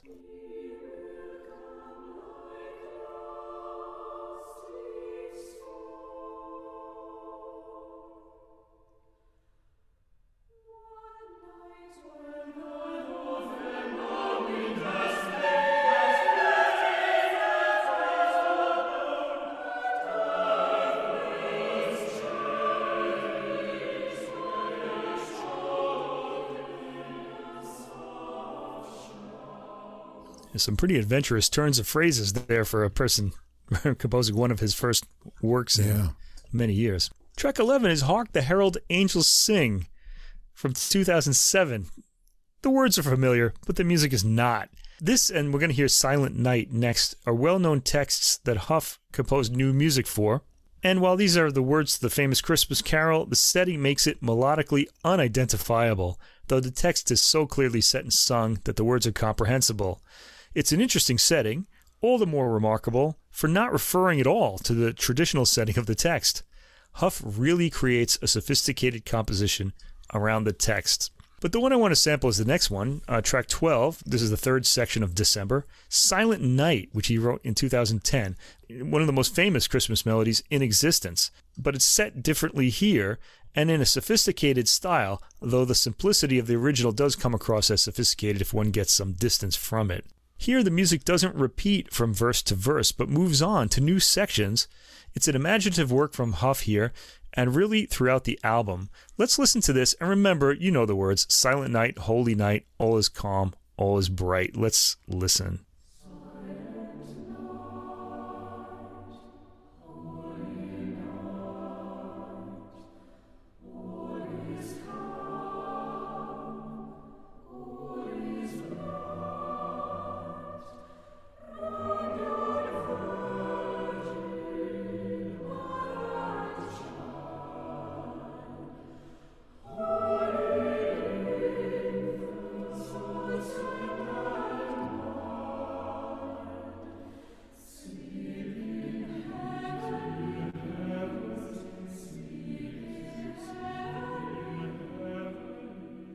For me, the original is so famous. How do you get your head out of that? You can't get it out of your mind, yeah. You know what I mean? And compose like an entirely new melody for those words. Right. I can't remove myself from that. It's so ingrained. Hark the Herald Angels Sing has a similar quality to it. The last movement of this, The Gate of the Year, this is track 13, all composed in 2004. And it started life as a solo song for the tenor Robert White. And the accompanying words were broadcast on the radio by King George VI as the Second World War began. I was impressed by the thoughtful choice of text here, first of all. It's worth reading. The setting is commendable again for its allegiance to the text, which is presented with clarity. This seems to be a hallmark of Huff's choral writing. There's a lovely, soothing ending to this setting with a few dramatic moments. Tracks 14 through 16, 3 Marian hymns from 2004. These 3 works are a kind of mantra-like repetition of these ancient prayers to the Virgin Mary. Track 14, O Sanctissima. The organ accompanies the female choir in this straightforward setting of the text, which nevertheless manages to be catchy due to its short and memorable phrases. Again, the words are clearly set and easily distinguishable from the setting. Track 15, Salve Regina. There's a bit of a catchy melisma in the words Salve Regina and throughout. The curvy melodic nature of the setting is instantly appealing, so let's hear a sample of that.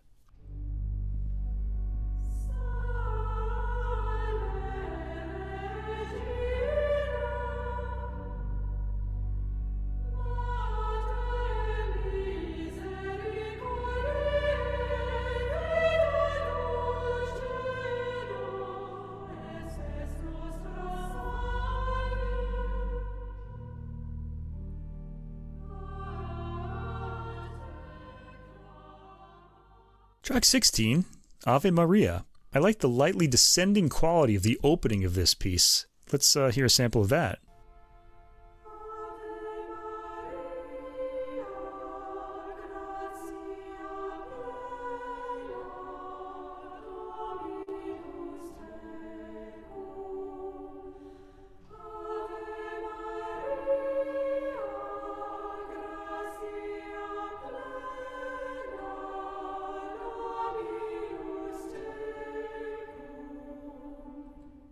So some lovely melody, some spice in the harmony. Well set. There's some interesting passing harmonies in the line. You heard some of them there. The setting is inventive and appealing throughout, with constantly surprising, appealing turns of musical phrase. For example, I like the descending entries on the word nunc, which is now, in the last line. It's a beautifully clear recording of the organ's bass notes too, and this is really true throughout the album. They sound fantastically smooth and subtle, coming from the subwoofer, and even from your headphones. Track 17, Oh Soft Self-Wounding Pelican, from 2007. This is a text by St. Thomas Aquinas. I was trying to figure out really what this is about, and the images are really hard to decipher. His original Latin was rendered into Elizabethan verse here by Richard Crashaw. The organ accompanies lightly, women's voices sing this work, and the writing progresses by syllables, in other words, no melisma, making the singing sound like a statement of the text. There's some spectacular low bass notes from the organ in this work, including the one at the very end, magnificently caught. Tracks 18 through 19 are a sonatina. We get away from the vocals for one piece. This is an organ solo by James Orford, and it was written in 2019. The music director of Ardingly College, when Huff composed the opening track, Just As I Am, was Robert Kostlin, and after the premiere of Just As I Am, Kostlin asked Huff to write him an organ piece, and this is the result. So we're hearing this played by James Orford here, as I mentioned. Track 18 is an Allegro Tranquillo, and the opening bar is a 12-note row. But before you think this is going to be a Schoenbergian, serial work, think again. Another row makes up bar 2, but Huff says the serialism is merely a series of decorative stones here, not the architecture. In fact, they're really just sounds, and he's written this in a way where it actually sounds melodic, like a lot of it's chromatic, and they're not going to be a structuring element. So let's just hear the opening of this. Keep in mind, you're going to hear all 12 notes in a chromatic scale here.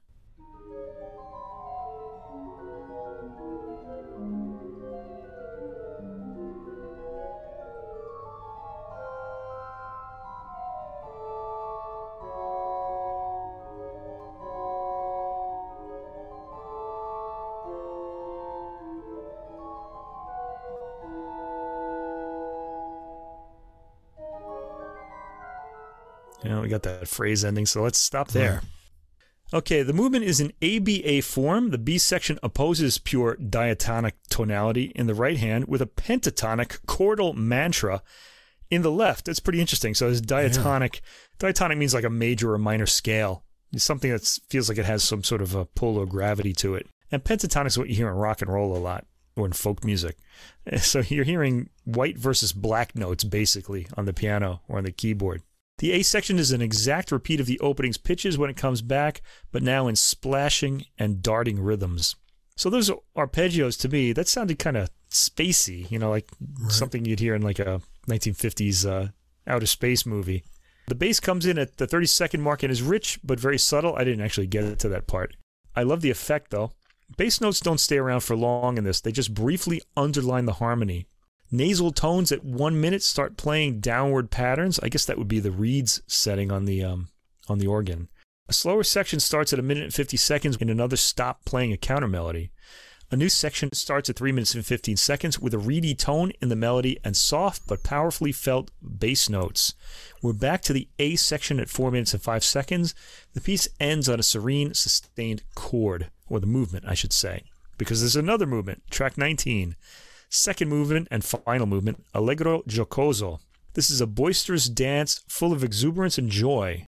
Alongside the bouncing opening tune, the three musical ideas of the first movement reappear in different guises until the final blaring coda, when, over a pedal D, we hear the 12-note row of bar 1 of the piece, unison in both hands. I should mention I'm reading this from the booklet at this point. This is, I think, Stephen Huff's writing. Then it's heard in retrograde, now harmonized in the language of the main body of the second movement. A radiant pentatonic chord ends the piece. Okay, this is what I have to say about this. This dance sounds a bit like the church Baroque in its bounce, but more romantic or modernist in its harmony. At 4 minutes and 7 seconds, we hear the opening powerful 12-note row again, and the piece ends on a powerful, sustained chord. Track 20, the final track on the album, is a setting of Danny Boy, the famous Irish song. It's pretty straightforward. We leave this album with a light organ and choir rendition of Danny Boy, arranged for harmonized voices with no tricks. The choir sings as one single voice. It's pretty. There's a bit of counter-melodizing by the men's voices in the "But Come Ye Back" verse, or part of the verse. Huff also sets the second verse. Nothing fancy here, just a beautiful song. And that bass pedal on the ending note is faint, felt by the body. Fantastic. Okay, again, this is a sumptuously recorded album. Let me shout out again the engineer, David Hinnett, producer, Adrian Peacock, both of who we heard on the Morning Star album at the beginning of this podcast, and recording manager, Amy Hines. The star here, though, is Stephen Huff's amazingly clear and spacious compositional style. The high-performing caliber London Choral Sinfonia, of course, does a lot to make these compositions come to life, but I think they'd be successful in anyone's hands, really. They're such great pieces. In fact, I'd encourage amateur choirs as well as professional ones to look into the works on this album. They deserve to be heard worldwide. For me, James Orford's organ playing was charismatic throughout, not least because of the organ's rich sound on the recording. It's an enjoyable album full of choral compositions with some depth to them. Stephen Hough has always been thoughtful, as evidenced in the booklet notes he writes as well as in his piano playing, and that translates beautifully to these choral compositions. I'd encourage any lover of choral music to absolutely hear this, along with the Morning Star recording we talked about earlier. These are interesting and enjoyable. Hough's harmonies and the arrangement of voices is quite arresting. I found my attention 100% drawn in a lot of spots here. There's a lot of tension with dissonances, and that's contrasted with really angelic moments that in the voices and the way the voices are separated. It's really, really interesting and pretty incredible that he's so good at this, since we just think of him as, an incredible pianist, that he can really get these vocal parts sorted out and placed into space like that. And also on this recording, the organ sounds great and super powerful. Well, excellent 2 choral picks here, Mike. Very good. Well, it was the luck of the draw, I would say. Wow. I just happened to put them both on the same program. I want to say Stephen Hough is one of those, I guess he could qualify as what you call a Renaissance man. Yeah, at least in the arts, because he plays the piano, he composes, he writes books, he's a great writer, he's very refined. As someone I used to work with would always sarcastically ask, can he handle a hot ground at a shortstop? Who knows? Maybe he can, but he can do these things exceptionally well. All right, over on the jazz side of the program, we've got all trumpet tonight with some interesting recordings. We're going to start out with a recording called A Prayer for Andrew. This is by trumpeter Ron Horton. It's on a Nouvelle label. It came out December 14th. You'll need a little bit of background information to fully appreciate what's going on here. Andrew would be Andrew Hill, the American jazz pianist and composer, lived from 1931 to 2007. He was voted Jazz Composer of the Year by the Jazz Journalists Association 5 times, most recently in the year that he passed away, 2007. He received the 2003 Jazz Par Award and was inducted into the Downbeat Hall of Fame and was one of the first to receive a Doris Duke Foundation Award for Jazz Composers. Also, Hill received an honorary doctorate of music degree from the Berklee College of Music. So A Prayer for Andrew is Horton's collection of interpretations of Hill's arrangements as well as his own original works. And Horton, the trumpeter, has been part of New York's jazz scene since 1982 as both a player, a progressive composer, and arranger. He's released 4 recordings of his original compositions and collaborated with New York's Jazz Composers Collective since 1992. Horton and the pianist on this recording, Frank Kimbrough, became interested in Hill's ambitious music back in the 1980s. They were always looking around for rare copies of his recordings.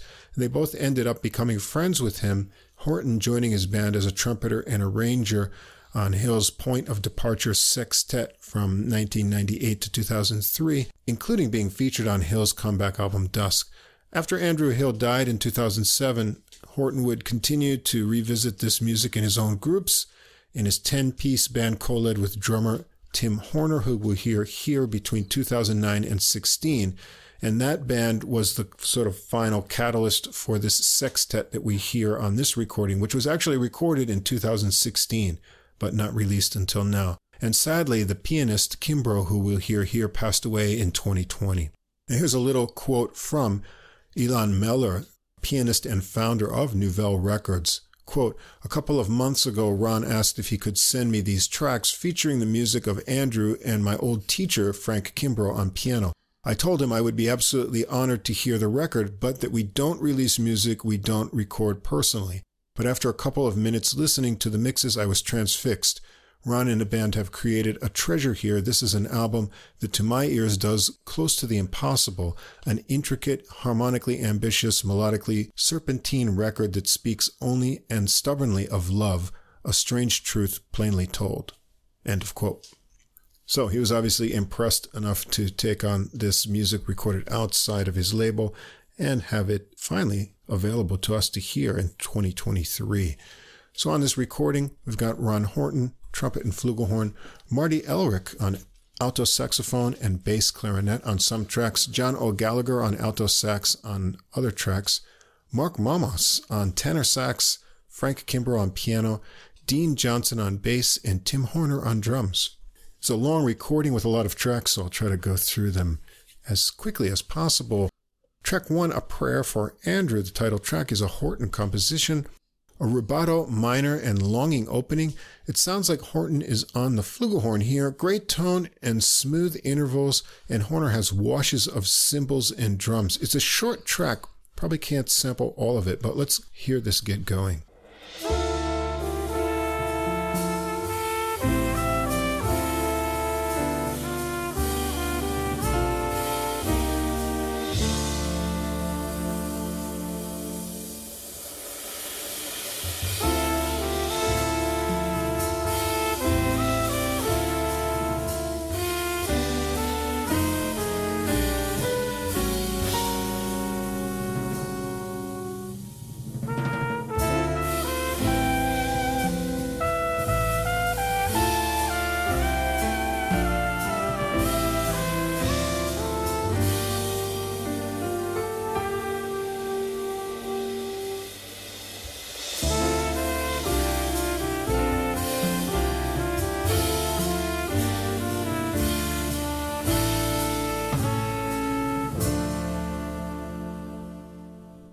Well, that's lyrical and longing with some interesting harmonies there. It's just an opening track, really only 1 minute and 22 seconds long. And that will lead us to track 2, Erato, which is a Hill composition, a rubato solo piano intro from Kimbrough, soft ringing bass underneath too. It's sparse and pretty. O'Gallagher comes in with a sax melody. The lines are unique with interesting intervals. Drums bring in a slow, steady tempo, and Horton takes the lead on lines harmonized by sax, with Mamas joining in too.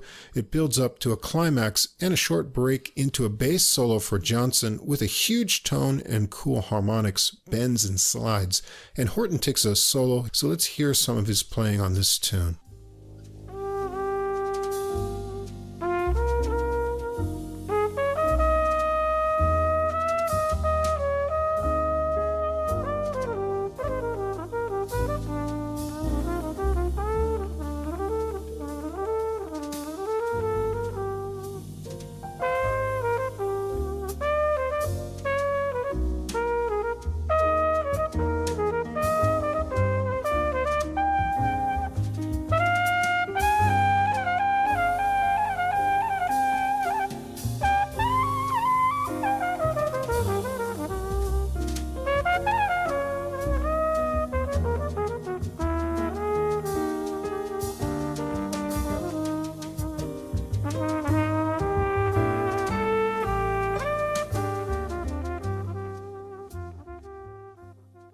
A great tone and phrasing there. Mark Mamas has a tenor sax solo followed by O'Gallagher on alto. Everyone is back in on the harmonized melody to the accented climax that ends it. Track 3 is Venture Inward, another Hill composition. A big drum beat gets it started for 4 measures, and then the rest of the rhythm section is in with some snappy bass riffs from Johnson for another 8 measures. There's a hard-bopping 16-measure horn melody. Kimbrough gets an animated and percussive piano solo. O'Gallagher has an intense alto sax solo with accents and a searing tone propelled along by horn backing lines, and he works it up to some angsty cries. Then a cool new section of horn lines with Horton getting up high that brings in Mamas on tenor sax, blowing freely over the drums. Back to the bass intro, into another run through the melody to wrap it up. It's a very intense tune. Track 4, we're back to a Horton composition, Home. A folky and soulful melody for this one. The horns exchange lines nicely in the arrangement. Seems to be an AAB pattern of 16-measure sections. Horton has a fine solo here with flowing melodic ideas, little ornaments, and great articulation. I was going to play some of the melody, but this solo is very tasty, so we should hear some of this.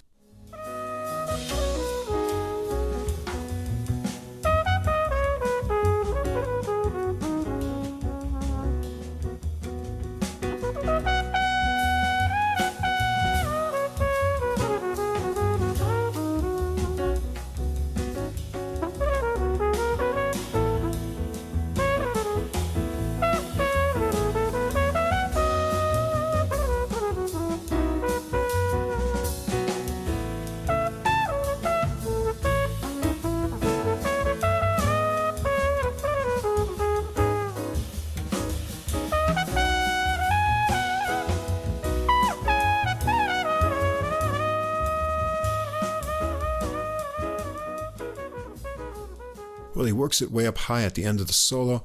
Then Kimbrough has a rhythmic and gospel-y solo on piano 2 before the horns are back with melody exchanges and subdued improvisations to a fade-out. It's a very uplifting melody and tune. Track 5 is a Hill composition, Dusk. This is a unique one with a sense of delirium to it. The rhythm section intro has a neat ostinato bass line of rising figures. There's a short 12-measure melody of pulsing horn line arrangements into a solo from Horton that gets into some fun, shaky antics. The horns are back for more lines, transitioning into an alto solo from Marty Elric, edgy and intense, and another longer section of horn lines keep building with some topsy-turvy figures, and Kimbrough has a solo next, and it's playfully meandering. Let's hear some of his piano solo on this tune.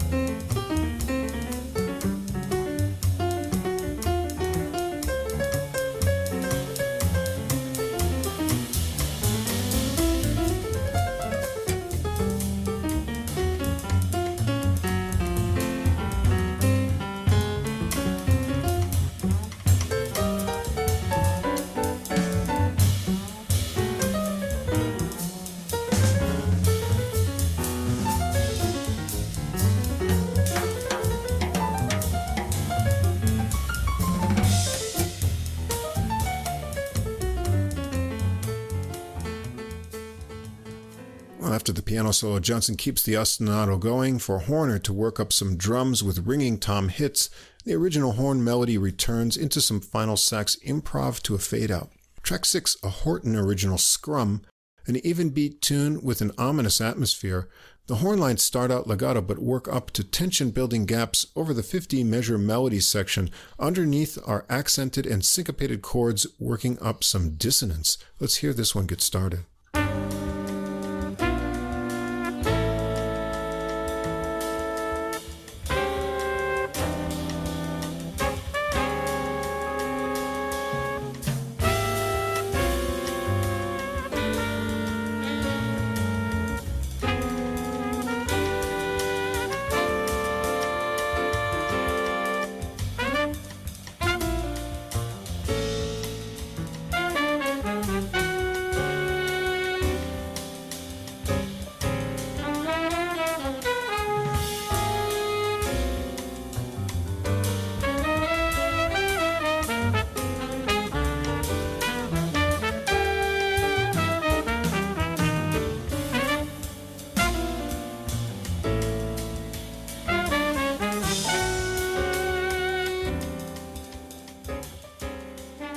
Gallagher is up first for an alto sax solo with some burning 16th note lines, smooth connection over the dangerous harmonies. A little lick by the horns makes a transition to a solo from Horton. It climbs higher and higher, building tensions into shakes and screams, and Momos follows on tenor sax with an interesting solo all over the range of the horn, ending up high, and Horner gets a drum solo working around a heavy bass drum beat, and all the horns are back for the original melody line to finish it up.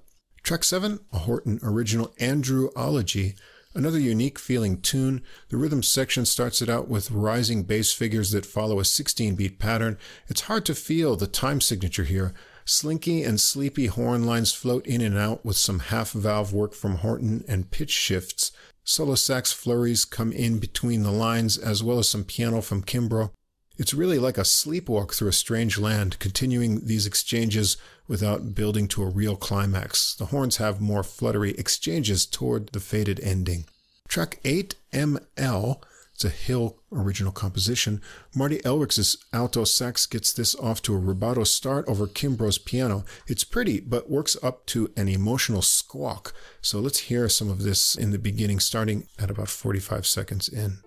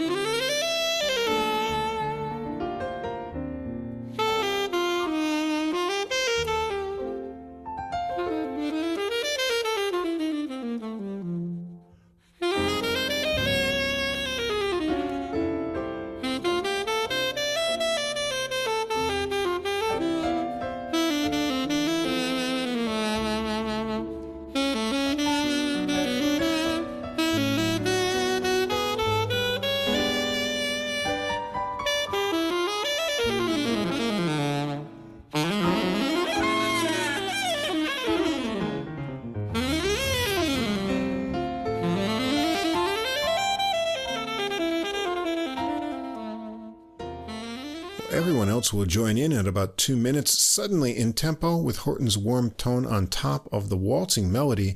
It's a long section of more than 60 measures, sometimes in unison and sometimes weaving harmonies. Momus has a meandering solo and things quiet for the start of a solo from Horton, with a lot of agile phrases and some high reaches, and Kimbrough has a solo with rippling lines and punctuation. Horton returns with the melody joined by the saxes to a rather tense final chord. Track 9 is a Horton original called Hill Country. This starts out with a rhythm section intro of 4 measures and a slow loping bass line. The horns come in with lines into long notes building up tension. They become angular and syncopated into some stuttered articulation where the bass and drums kick it up into a double time feel, and Kimbrough picks up on that stutter to get his solo going. It's kind of a unique thing going on there, so let's check out a little bit of that just into the tune.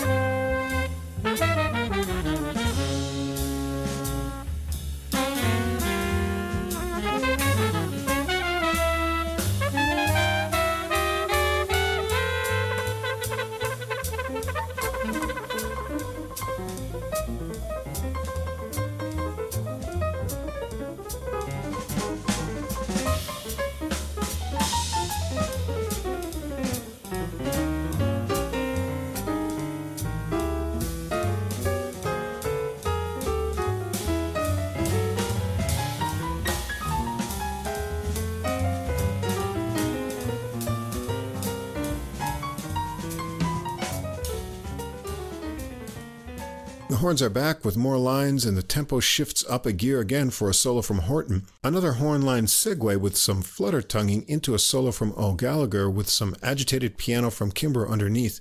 Things are really boiling at this point, but they keep pushing it more with the solo from Momus next on tenor sax that the other horns add improvisations on top of to a great cacophony. Suddenly, it's back to the original loping beat with the return of the original horn lines to a subdued ending. There's a lot of transformation going on in this tune.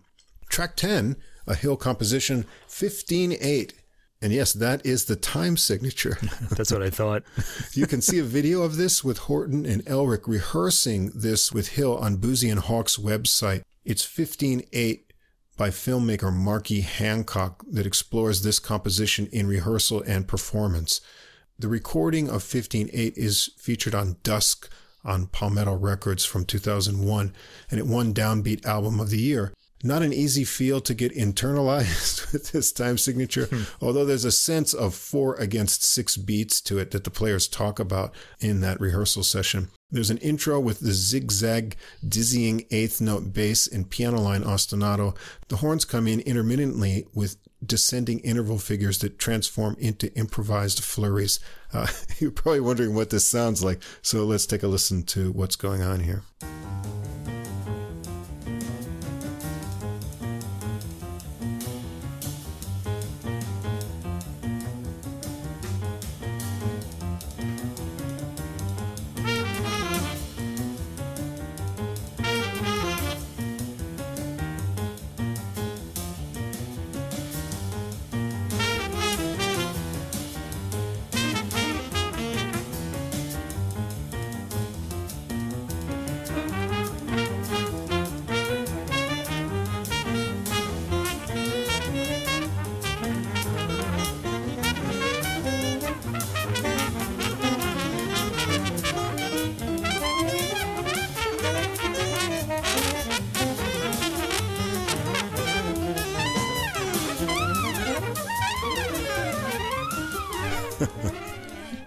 A lot of fun there.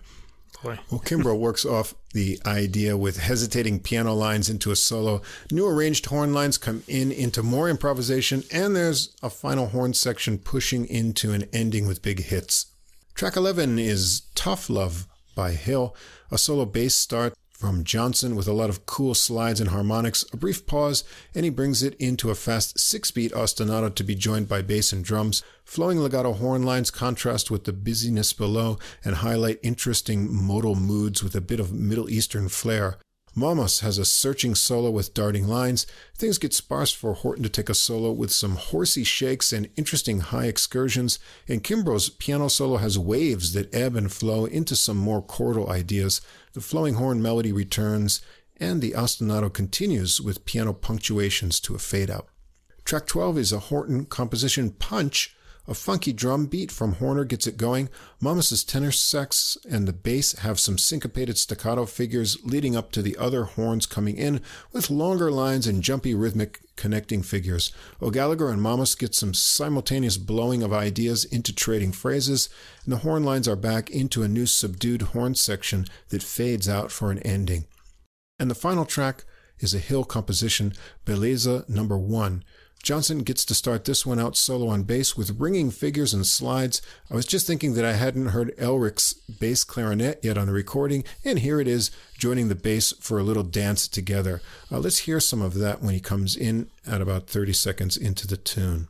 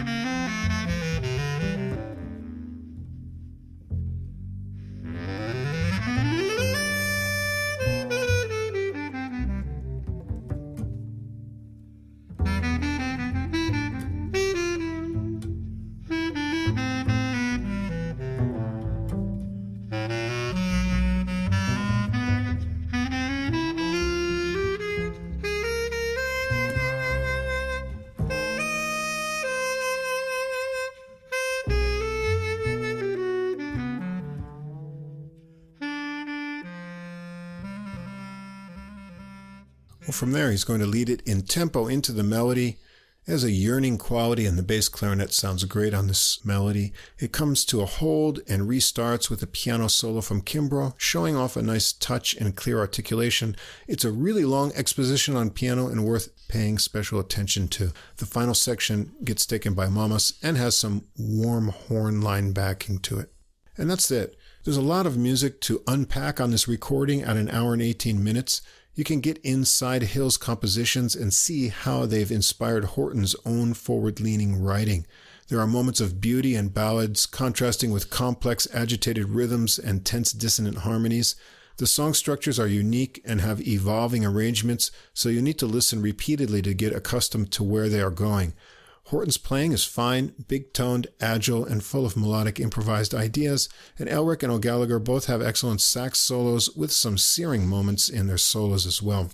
Momus's style is a good contrast on tenor with more of a weaving, meandering style, and Kimbrough's piano work stands out with a unique touch and sense of phrasing. It's sad to hear that he passed away a few years ago. This one will give you a lot of emotional and intellectual stimulation. Yeah, I underlined the word intellectual on this too. I said that this was an album of many different moods. Most of them are calm, but then you have tracks like 15-8 that kind of take you out of that. I particularly like the welcoming warmth of home and the darkness to light quality of the themes in ML. And the light funkiness of Punch, too, I like, too. Most tracks on this album are built on short phrases, in fact, and the solos are as well. It's interesting what can be made of them, once the soloing starts. I was really interested in that. And like you said, it's a record that really engages the intellect. The playing can get pretty wild at times and abstract at others. It's an out there album, really. One that requires some serious listening, I would say. I wouldn't unwind with this. At the end of the day, you want your mind sharp when you listen to this. This is a record for serious listening, and it's really good playing, too. Yeah, excellent playing, musicianship, and interesting dedication to Hill's compositions, so worth your time. All right, the next recording is by trumpeter Ambroz Akinmusiri. Owl Song on Nonesuch Records, came out December 15th as well. Born and raised in Oakland, California, he was a member of the Berkeley High School Jazz Ensemble, where he caught the attention of saxophonist Steve Coleman, who was visiting the school to do a workshop, and he hired him as a member of his Five Elements band for a European tour. And Akinmusiri was also a member of the Monterey Jazz Festival's Next Generation Jazz Orchestra. He studied at the Manhattan School of Music before returning to the West Coast, getting a master's degree at the University of Southern California, and to attend the Thelonious Monk Institute of Jazz in Los Angeles. In 2007, Aki Musuri won the Thelonious Monk International Jazz Competition and the Carmine Caruso International Jazz Trumpet Solo Competition. This is his 8th recording as a leader and 2nd this year. The earlier one was Beauty Is Enough on Origami Harvest label, and I've checked him out over the years. In my CD collection, I also have When the Heart Emerges Glistening from 2011 on Blue Note, also 2017's A Rift in Decorum live at the Village Vanguard. He's gone in different directions, some of which I liked more than others. I particularly enjoyed his collaboration with Tom Harrell on Harrell's Something Gold, Something Blue from 2016. But when I saw this new one that is recorded with Bill Frisell, the great guitarist, I figured we had to check it out because Frisell always seems to define the atmosphere in space where music hangs on a recording when he's on there. And I knew it would be interesting to see what would happen here. And it is. So we've got Ambrose Aki Musuri on trumpet, Bill Frisell on guitar, and Herlin Riley on drums. And Aki Musuri says of this recording, quote, "This is my reaction to being assaulted by information." Continuing, "This record is me wanting to create a safe space. Part of the challenge was, can I create something that's oriented around open space the way some of the records I love the most do?" Continuing, "I had a feeling of wanting to record with Bill from the first time we played. It was a duo performance, very little rehearsal. We just played through some of my songs and it worked. One of Bill's special gifts is the ability to shape a piece he's just heard for the first time. He seems to know what the music wants before the first note." I'd say that's true. That's a good observation. Pretty interesting, yeah. Yeah. And then continuing on, he talks about Herlin's contribution here. Quote, "With Herlin, his commitment to beauty you can find in the groove. I never like to tell musicians too much about what I'm going for because it should be about what these particular people bring. I said, I know you're the right person for this because of the way you approach the groove. And of course, what he did is just beautiful. Also, I wanted to put people together who didn't seem like they would go together, and it turns out they haven't played a lot. So it was cross-generational, cross-subgenre, cross-whatever." So that's the end of the quote. Kind of describes pretty well, I think, what we're going to get here. An interesting combination of musicians and something with a unique sense of space. All original compositions from Aki Musuri.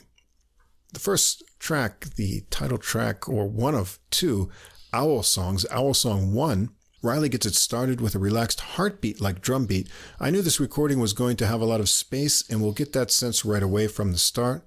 Aki Musuri has a warm lyrical tone throughout. This has a gentle melody shadowed by Frisell as he also fills in the spaces with chords and bass figures. A long, gently unfolding melody. It seems to be 47 measures. Let's hear this get started.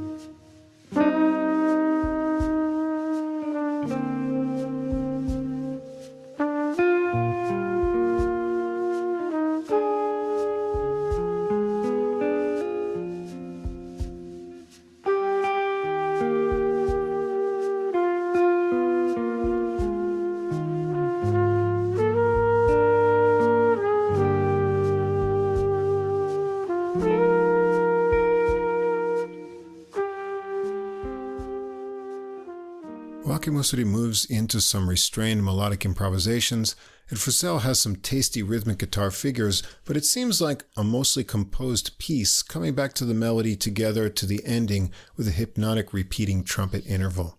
Track 2, Weighted Corners. Frisell starts this one with a repeating arpeggio figure. It seems to start on electric guitar and gets an acoustic doubling sound added. Whether that's another track or some effect, I'm not sure. Frisell uses effects interestingly, and I often wonder exactly what he's doing. This one has a relaxed heartbeat kind of groove as well. Keep your ear on the bass line for the harmonic movement. Ake Musuri comes in after about a minute. The melody is built off from repeating rhythmic riffs. Riley has some additional hand percussion on this one. The short trumpet solo here contrasts with the rhythmic melody. Long lyrical lines, but he brings back the riff with nice interplay between the three. Ake Musuri works to the end of a repeated single note idea, focusing on the groove. Track 3, Flux Feelings. A different slow and heavy groove here changes things up with Frisell adding interval ideas. The trumpet melody of long sustained notes is longing and contrasting. Let's hear some of this tune.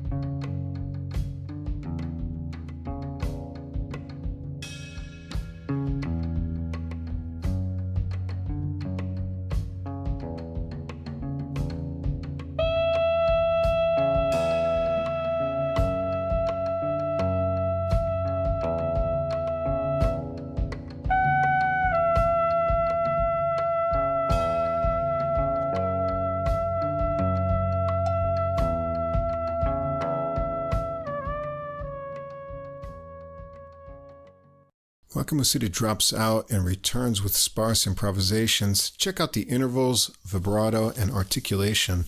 Lots of space between ideas as well. There's a pulsing repeated note idea too. Rather than build to a climax, the tune just seems to reach the end point. Track 4 is Owl Song 2, and Ake Musuri starts this one by himself with a rubato repeating 4-note riff. Riley has drum textures and Frisell plays harp-like figures into repeating intervals. It moves into a melody explored slowly by guitar and trumpet. Let's sample a bit of the beginning of this one as well.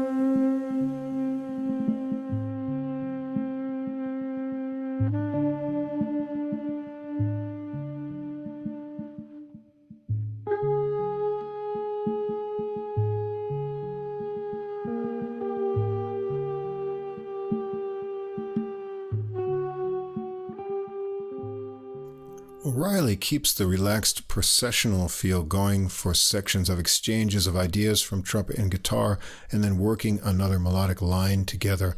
The excitement picks up with a long trilled note and animated drumming. It works to a final section with cymbal accents of the final melodic line. Track 5 is Grace, an intro of unison rubato melodic lines between trumpet and guitar. Ake Musuri shifts off into longer sustained notes before the ideas repeat, but pauses for some drum statements from Riley before continuing. The trumpet improvisations on this one are quite interesting, and let's hear a little of that in the middle of the tune.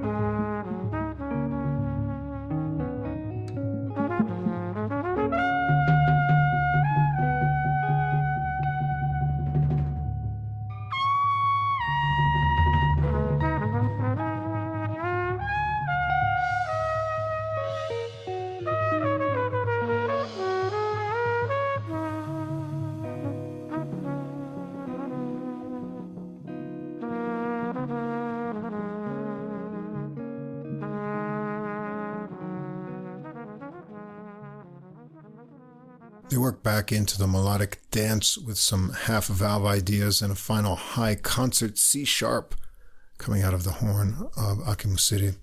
I like the delicate intimacy on this tune. Next, 2 duet pieces. 6 is called Mr. Frizzell, a guitar and trumpet duet here. An interval idea is established, and Akimusiri works playful runs between the notes building up from the beginning. It's another close dance from the two, moving together with some more half-valve and fluttery additions on the trumpet as they work to the end through the interval idea to a final ringing harmonic on the guitar. In track 7, Mr. Riley. Riley beats it in with an intro of a somewhat New Orleans-style beat, and Akimusiri blows chromatic and modulating lines before getting into the rhythmic spirit with figures syncing up with the drums. And the final track is called Henya. This one gets off to a mysterious start with insistent, repeated guitar notes, soft legato trumpet lines into dissonances and swelling drum ideas. The drums keep an atmosphere of tension for soft trumpet and guitar lines to interlace, and Akimusiri gets some lines reminding me of Miles Davis's Saeta from Sketches of Spain. Some interesting interactions come about after Frizzell gets some rhythmic figures going into a synthy loop, and let's hear some of that later on in the tune.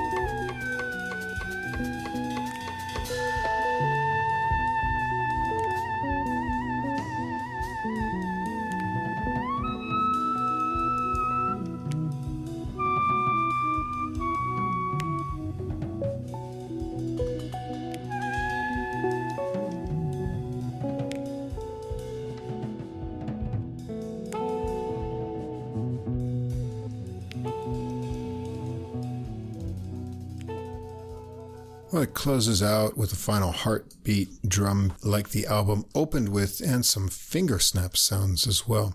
The whole recording feels like an exploration of unique spaces. That's almost always the case when Bill Frisell is on your recording, and it seems to be just what Akimusiri had in mind. His trumpet stays lyrical throughout with a mix of soft melodic lines and more adventurous harmonic explorations. Frisell is enigmatic and minimalist as always, and Riley adds to the atmosphere and propels things to the more energized climaxes. Intimate and contemplative. Put it on late at night and see what happens. Yeah, I was really curious to hear this. I don't know if we mentioned this, but I think this is his first recording on the Nonesuch label. That's right, yeah. And it's going to be the first of 3. I think he wants to put out 3 albums. Can I say this year? This one came out technically last year, 2023, right? Right. I don't know if this qualifies as jazz, but it certainly is adult music, so it belongs on the podcast. Although Akimusiri and Bill Frisell are both jazz musicians, as is Herlin Riley. It's got kind of an arty song quality to it, I thought. And it's really, for that reason, I think it's a real Nonesuch album. They tend to like to sort of transgress boundaries or, do things like that. I feel like these tracks may as well have lyrics and vocals. I mean, they all sound kind of like songs. Interesting idea. Yeah, and I think arty is the operative word for this album, but it's absolutely not pretentious. We shouldn't say that. People think of arty as pretentious, but that's not the case here. It's actually rather beautiful in a sad rainy day kind of way. It sounds full of regret. Akimusiri plays melodically through the album, and Frisell's presence, like you said, and we both said this many times in the past, is always felt. One of the qualities that I like so much about him, and I think you do too. It's an appealing album, one for specific moods, and Akimusiri said he kind of tried to create this as a safe space, and you actually used that he's creating some sort of space. Yes. This might be an album you want to kind of keep close to you in this new year with all the lunacy that's inevitably going to be played out until the elections in November in the USA and whatever else happens. So keep this close. It could be your own personal safe space, I'd say. Yeah, it's definitely got a kind of calm sanctuary kind of vibe to it. So yeah, it came out at the right time. All right, in a final recording, we've got Marco Mebus's quintet, All Those Things Still to Be Said, on Galileo Music Communication. Also came out December 15th. All these recordings came out the same day. Now, Mebus is a German trumpeter, born in 1993. He began playing at the age of 10. At that time, in a local music club, he was inspired by Louis Armstrong's Hot 5 and Hot 7 recordings. He's a member of the Federal Jazz Orchestra from 2016 to 2018. He leads various of his own casts of groups of musicians, and he's active throughout Germany as a soloist, lead trumpeter, composer, arranger, and trumpet teacher. Since October 2019, he's been a lecturer for jazz trumpet at the Dr. Hawkes Conservatory of the city of Frankfurt.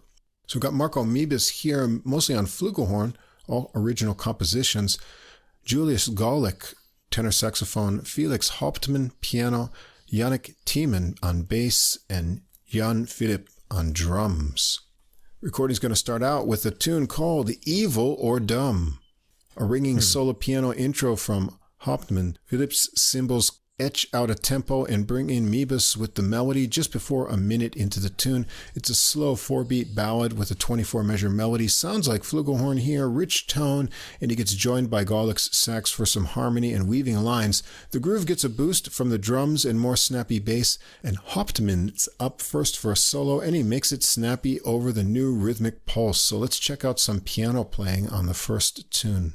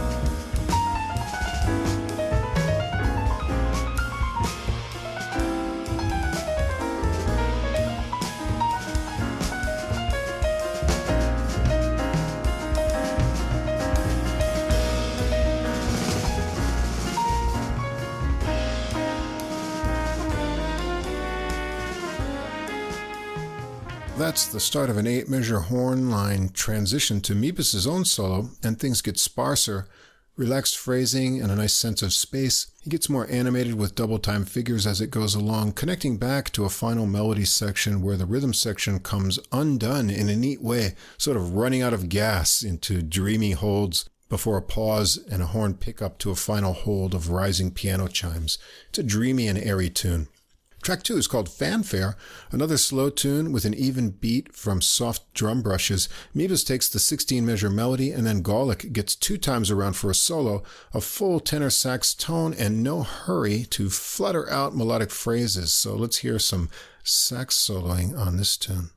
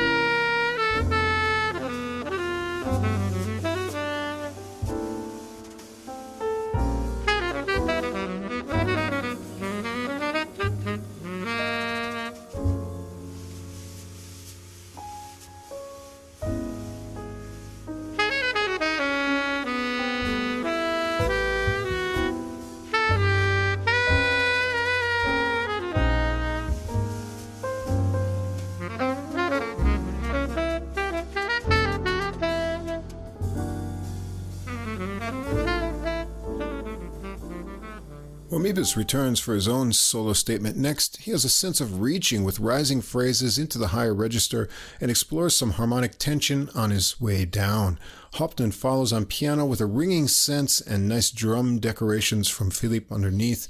Both horns work the final melody section, which is a little shorter at 16 measures and ends in a unique disintegration. Mebus seems to like this effect because it's similar to the previous tune. Track 3 is called Movement, a tense 16-measure rhythm section intro with ringing dissonant piano chords over chromatic moving bass figures. There's a flowing harmonized horn melody that seems to change up between 4 and 6 beat phrases. They get a little harmonic tension resolved into a solo from Golic first. Mebus takes the solo baton with some half-valve tones for an angsty entrance, but returns to a pretty tone over halting phrases as the beat lightens and floats. It gets more pressing and rhythmic. There's a return to the intro idea and another run through the horn melody to an ending with some cacophony. Track 4 is the title track, All Those Things Left to Be Said. An airy melody of horn lines. There seems to be a meter change up in the 13th or 14th measure before it resets. Let's hear this tune get going.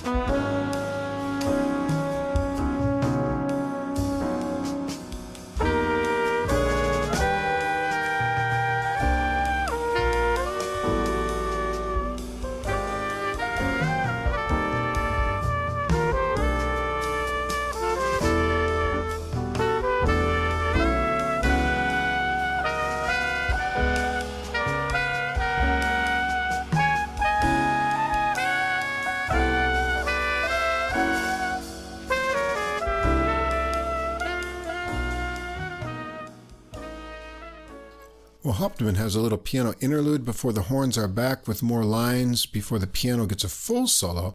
And Mebus solos next. So, since it's his record, we ought to get around to hearing one of his solos. So let's jump ahead and hear his solo on this track.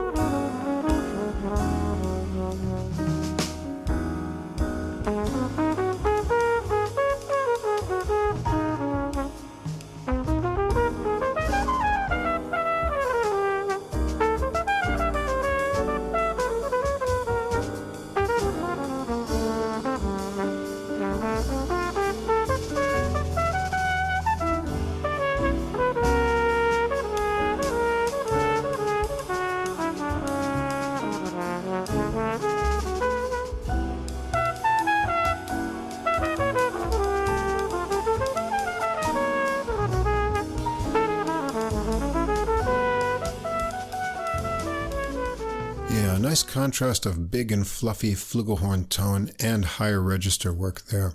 He continues on to be rejoined by Golic for the final melody section. Track 5, The Home, a piano and flugelhorn ballad duet that unfurls in rubato fashion. It gets more forward motion and then settles back. Hauptmann gets a solo section that trickles on over the dreamy harmonies before Mebus returns with fluffy improvised lines. He works up to more insistent rising phrases, and it comes to a hold and reset around 4 minutes, returning to melody phrases. The ending is interesting with high piano tinkles over lower left-hand movement. Track 6 is called Whiteout, another ballad that starts out with rubato flugelhorn and piano and lush harmonies. It kicks into a steady tempo with soft brush drumming and a section of harmonized lines with Golic's sax. This time, Tiemann is up for a soft but fat-toned bass solo, and Golic has a solo too, with a gentle start but building up rhythmic propulsion with 16th notes, and Mebus joins him again for a final melody section. And the recording ends with a tune called Late October Broom. This is a fun, more rhythmic tune. There's a 16-measure intro from the rhythm section, setting a 4/4 groove with a bass ostinato. When Mebus joins in with the melody, there's a sudden switch to a swinging waltz feel, and then back and forth between the rhythmic feels, again as Golic joins in too. Let's hear some of that rhythmic playfulness just into the tune.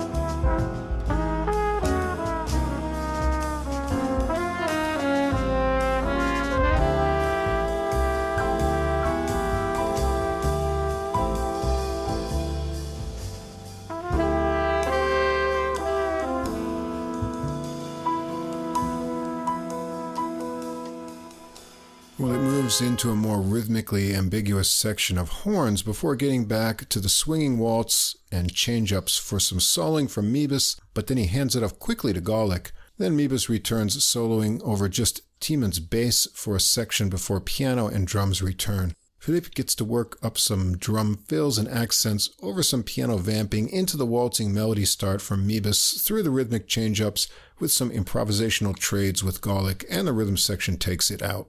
Mostly mellow and airy ballads are the focus here, but there are some moments of rhythmic excitement. Mebus's melodies seem to unfold continuously rather than have repeated sections. The harmonies are rich and dreamy, but he's not afraid to explore dissonances. The chord colors stand out due to nice voicings from Hauptmann's piano playing. Mebus has a rich flugelhorn tone, lyrical phrasing, and enough ideas to carry through interesting solos. Golic shows a variety of expression in his sax solos too, and the harmonized horn arrangements weave nicely. It's a fine debut, and also good for a late evening listen. I said the late evening listening as well. This is a pretty chilled out jazz programming on this isn't it? podcast. You had three more or less calm albums. This one is very chilled out, and it brought to mind for me a lot of the East European jazz that we've heard before. They tend to like these kind of darker moods or slower sort of tempos. This album it's pretty minimal, and solos are very sparse. Like there's a lot of space in the solos. Music is mostly melodic, and with the piano going off on some interesting exploratory harmonic journeys at times, always at a meditative pace. It's almost like he's got these issues in his head that he's kind of working out on the piano, and we're all hearing that, Right. Mebus likes to play with a wavering, kind of sensitive tone, which seems to me hard to achieve. I think because you have to be able to maintain that breath at that level to keep the tone going. He does it really well. And for me, the last track, Late October Broom, interesting title, and also it's the most upbeat and the one I like the best, really. The vulnerability, this is a good word for his tone and Mebus's playing. It's vulnerable. The vulnerability of the performances comes across on this, and that's something we could all relate to. And it's a record we could all relate to. And like you said, best for late night. And nice debut as a leader. Want to hear more, so keep our ear out for future releases. And there you go. A program of midnight meditations. Yeah. Bringing in the new year, 2024. Since we're recording a day early, so we won't have to do this on New Year's Eve. I haven't got my picks for next episode made yet. I don't know about neither you. do I. I have an idea, but I want to... Right. I want to take a look back at what we've got left over from 2023. Is that going to be the title of the next podcast? The Leftovers. It could be. Everybody will scramble to hear that one. Anyway, we'll get those sorted out and shared with each other tomorrow. And soon after that, we'll get them shared with you. Once this episode gets published, within a few hours, I usually have them up on Deezer, and there'll be a link to it on our Facebook page. So if you want to know the recordings for next week's episode, you can check either one of those places. Some band should make a record of their B-sides and call it Leftovers, and the album cover would just be like, stuff in the fridge that's kind of, That'd be pretty funny. Some moldy food or whatever. Well, thanks as always to Fast Science of Staten Island for our glowing neon image. And remember to check out the Same Difference podcast and check them out after you hear this episode, because we're going to be checking ourselves out over there. I'll put a link to their episode probably on our Facebook page as well. It'll be like looking in a mirror or listening in a mirror, however you would do that. Anyway, any final words to get the new year started, Mike? Well, just Happy New Year to everyone, and I hope you have a happy, healthy, prosperous New Year and full of wonderful music, because the music's going to be great. It's not going to be, we're not going to be let down. I mean, 2023 was an okay year, but there's a lot of great music. Yeah, and we'll keep doing our best every week to find it and present you options that you may not find anywhere else. So please keep listening. We're good at that. Yeah, we're good at that. Keep checking in with the podcast, and we'll keep pushing on through the new year. So until our next episode, keep listening, and we'll see you again next time. Happy New Year, everyone. Same difference. 2 jazz fans, 1 jazz standard. A review of a single jazz standard through music, history, and stories. And this is AJ. And this is Johnny. If you are a jazz fan and you like jazz standards, bebop, show tunes, ballads, you name it. Yeah, we've got them here. We drop a new show on you every other week, and we take a standard and we listen to a few different versions of it. Same difference. Come join the fun. Looking forward to seeing you.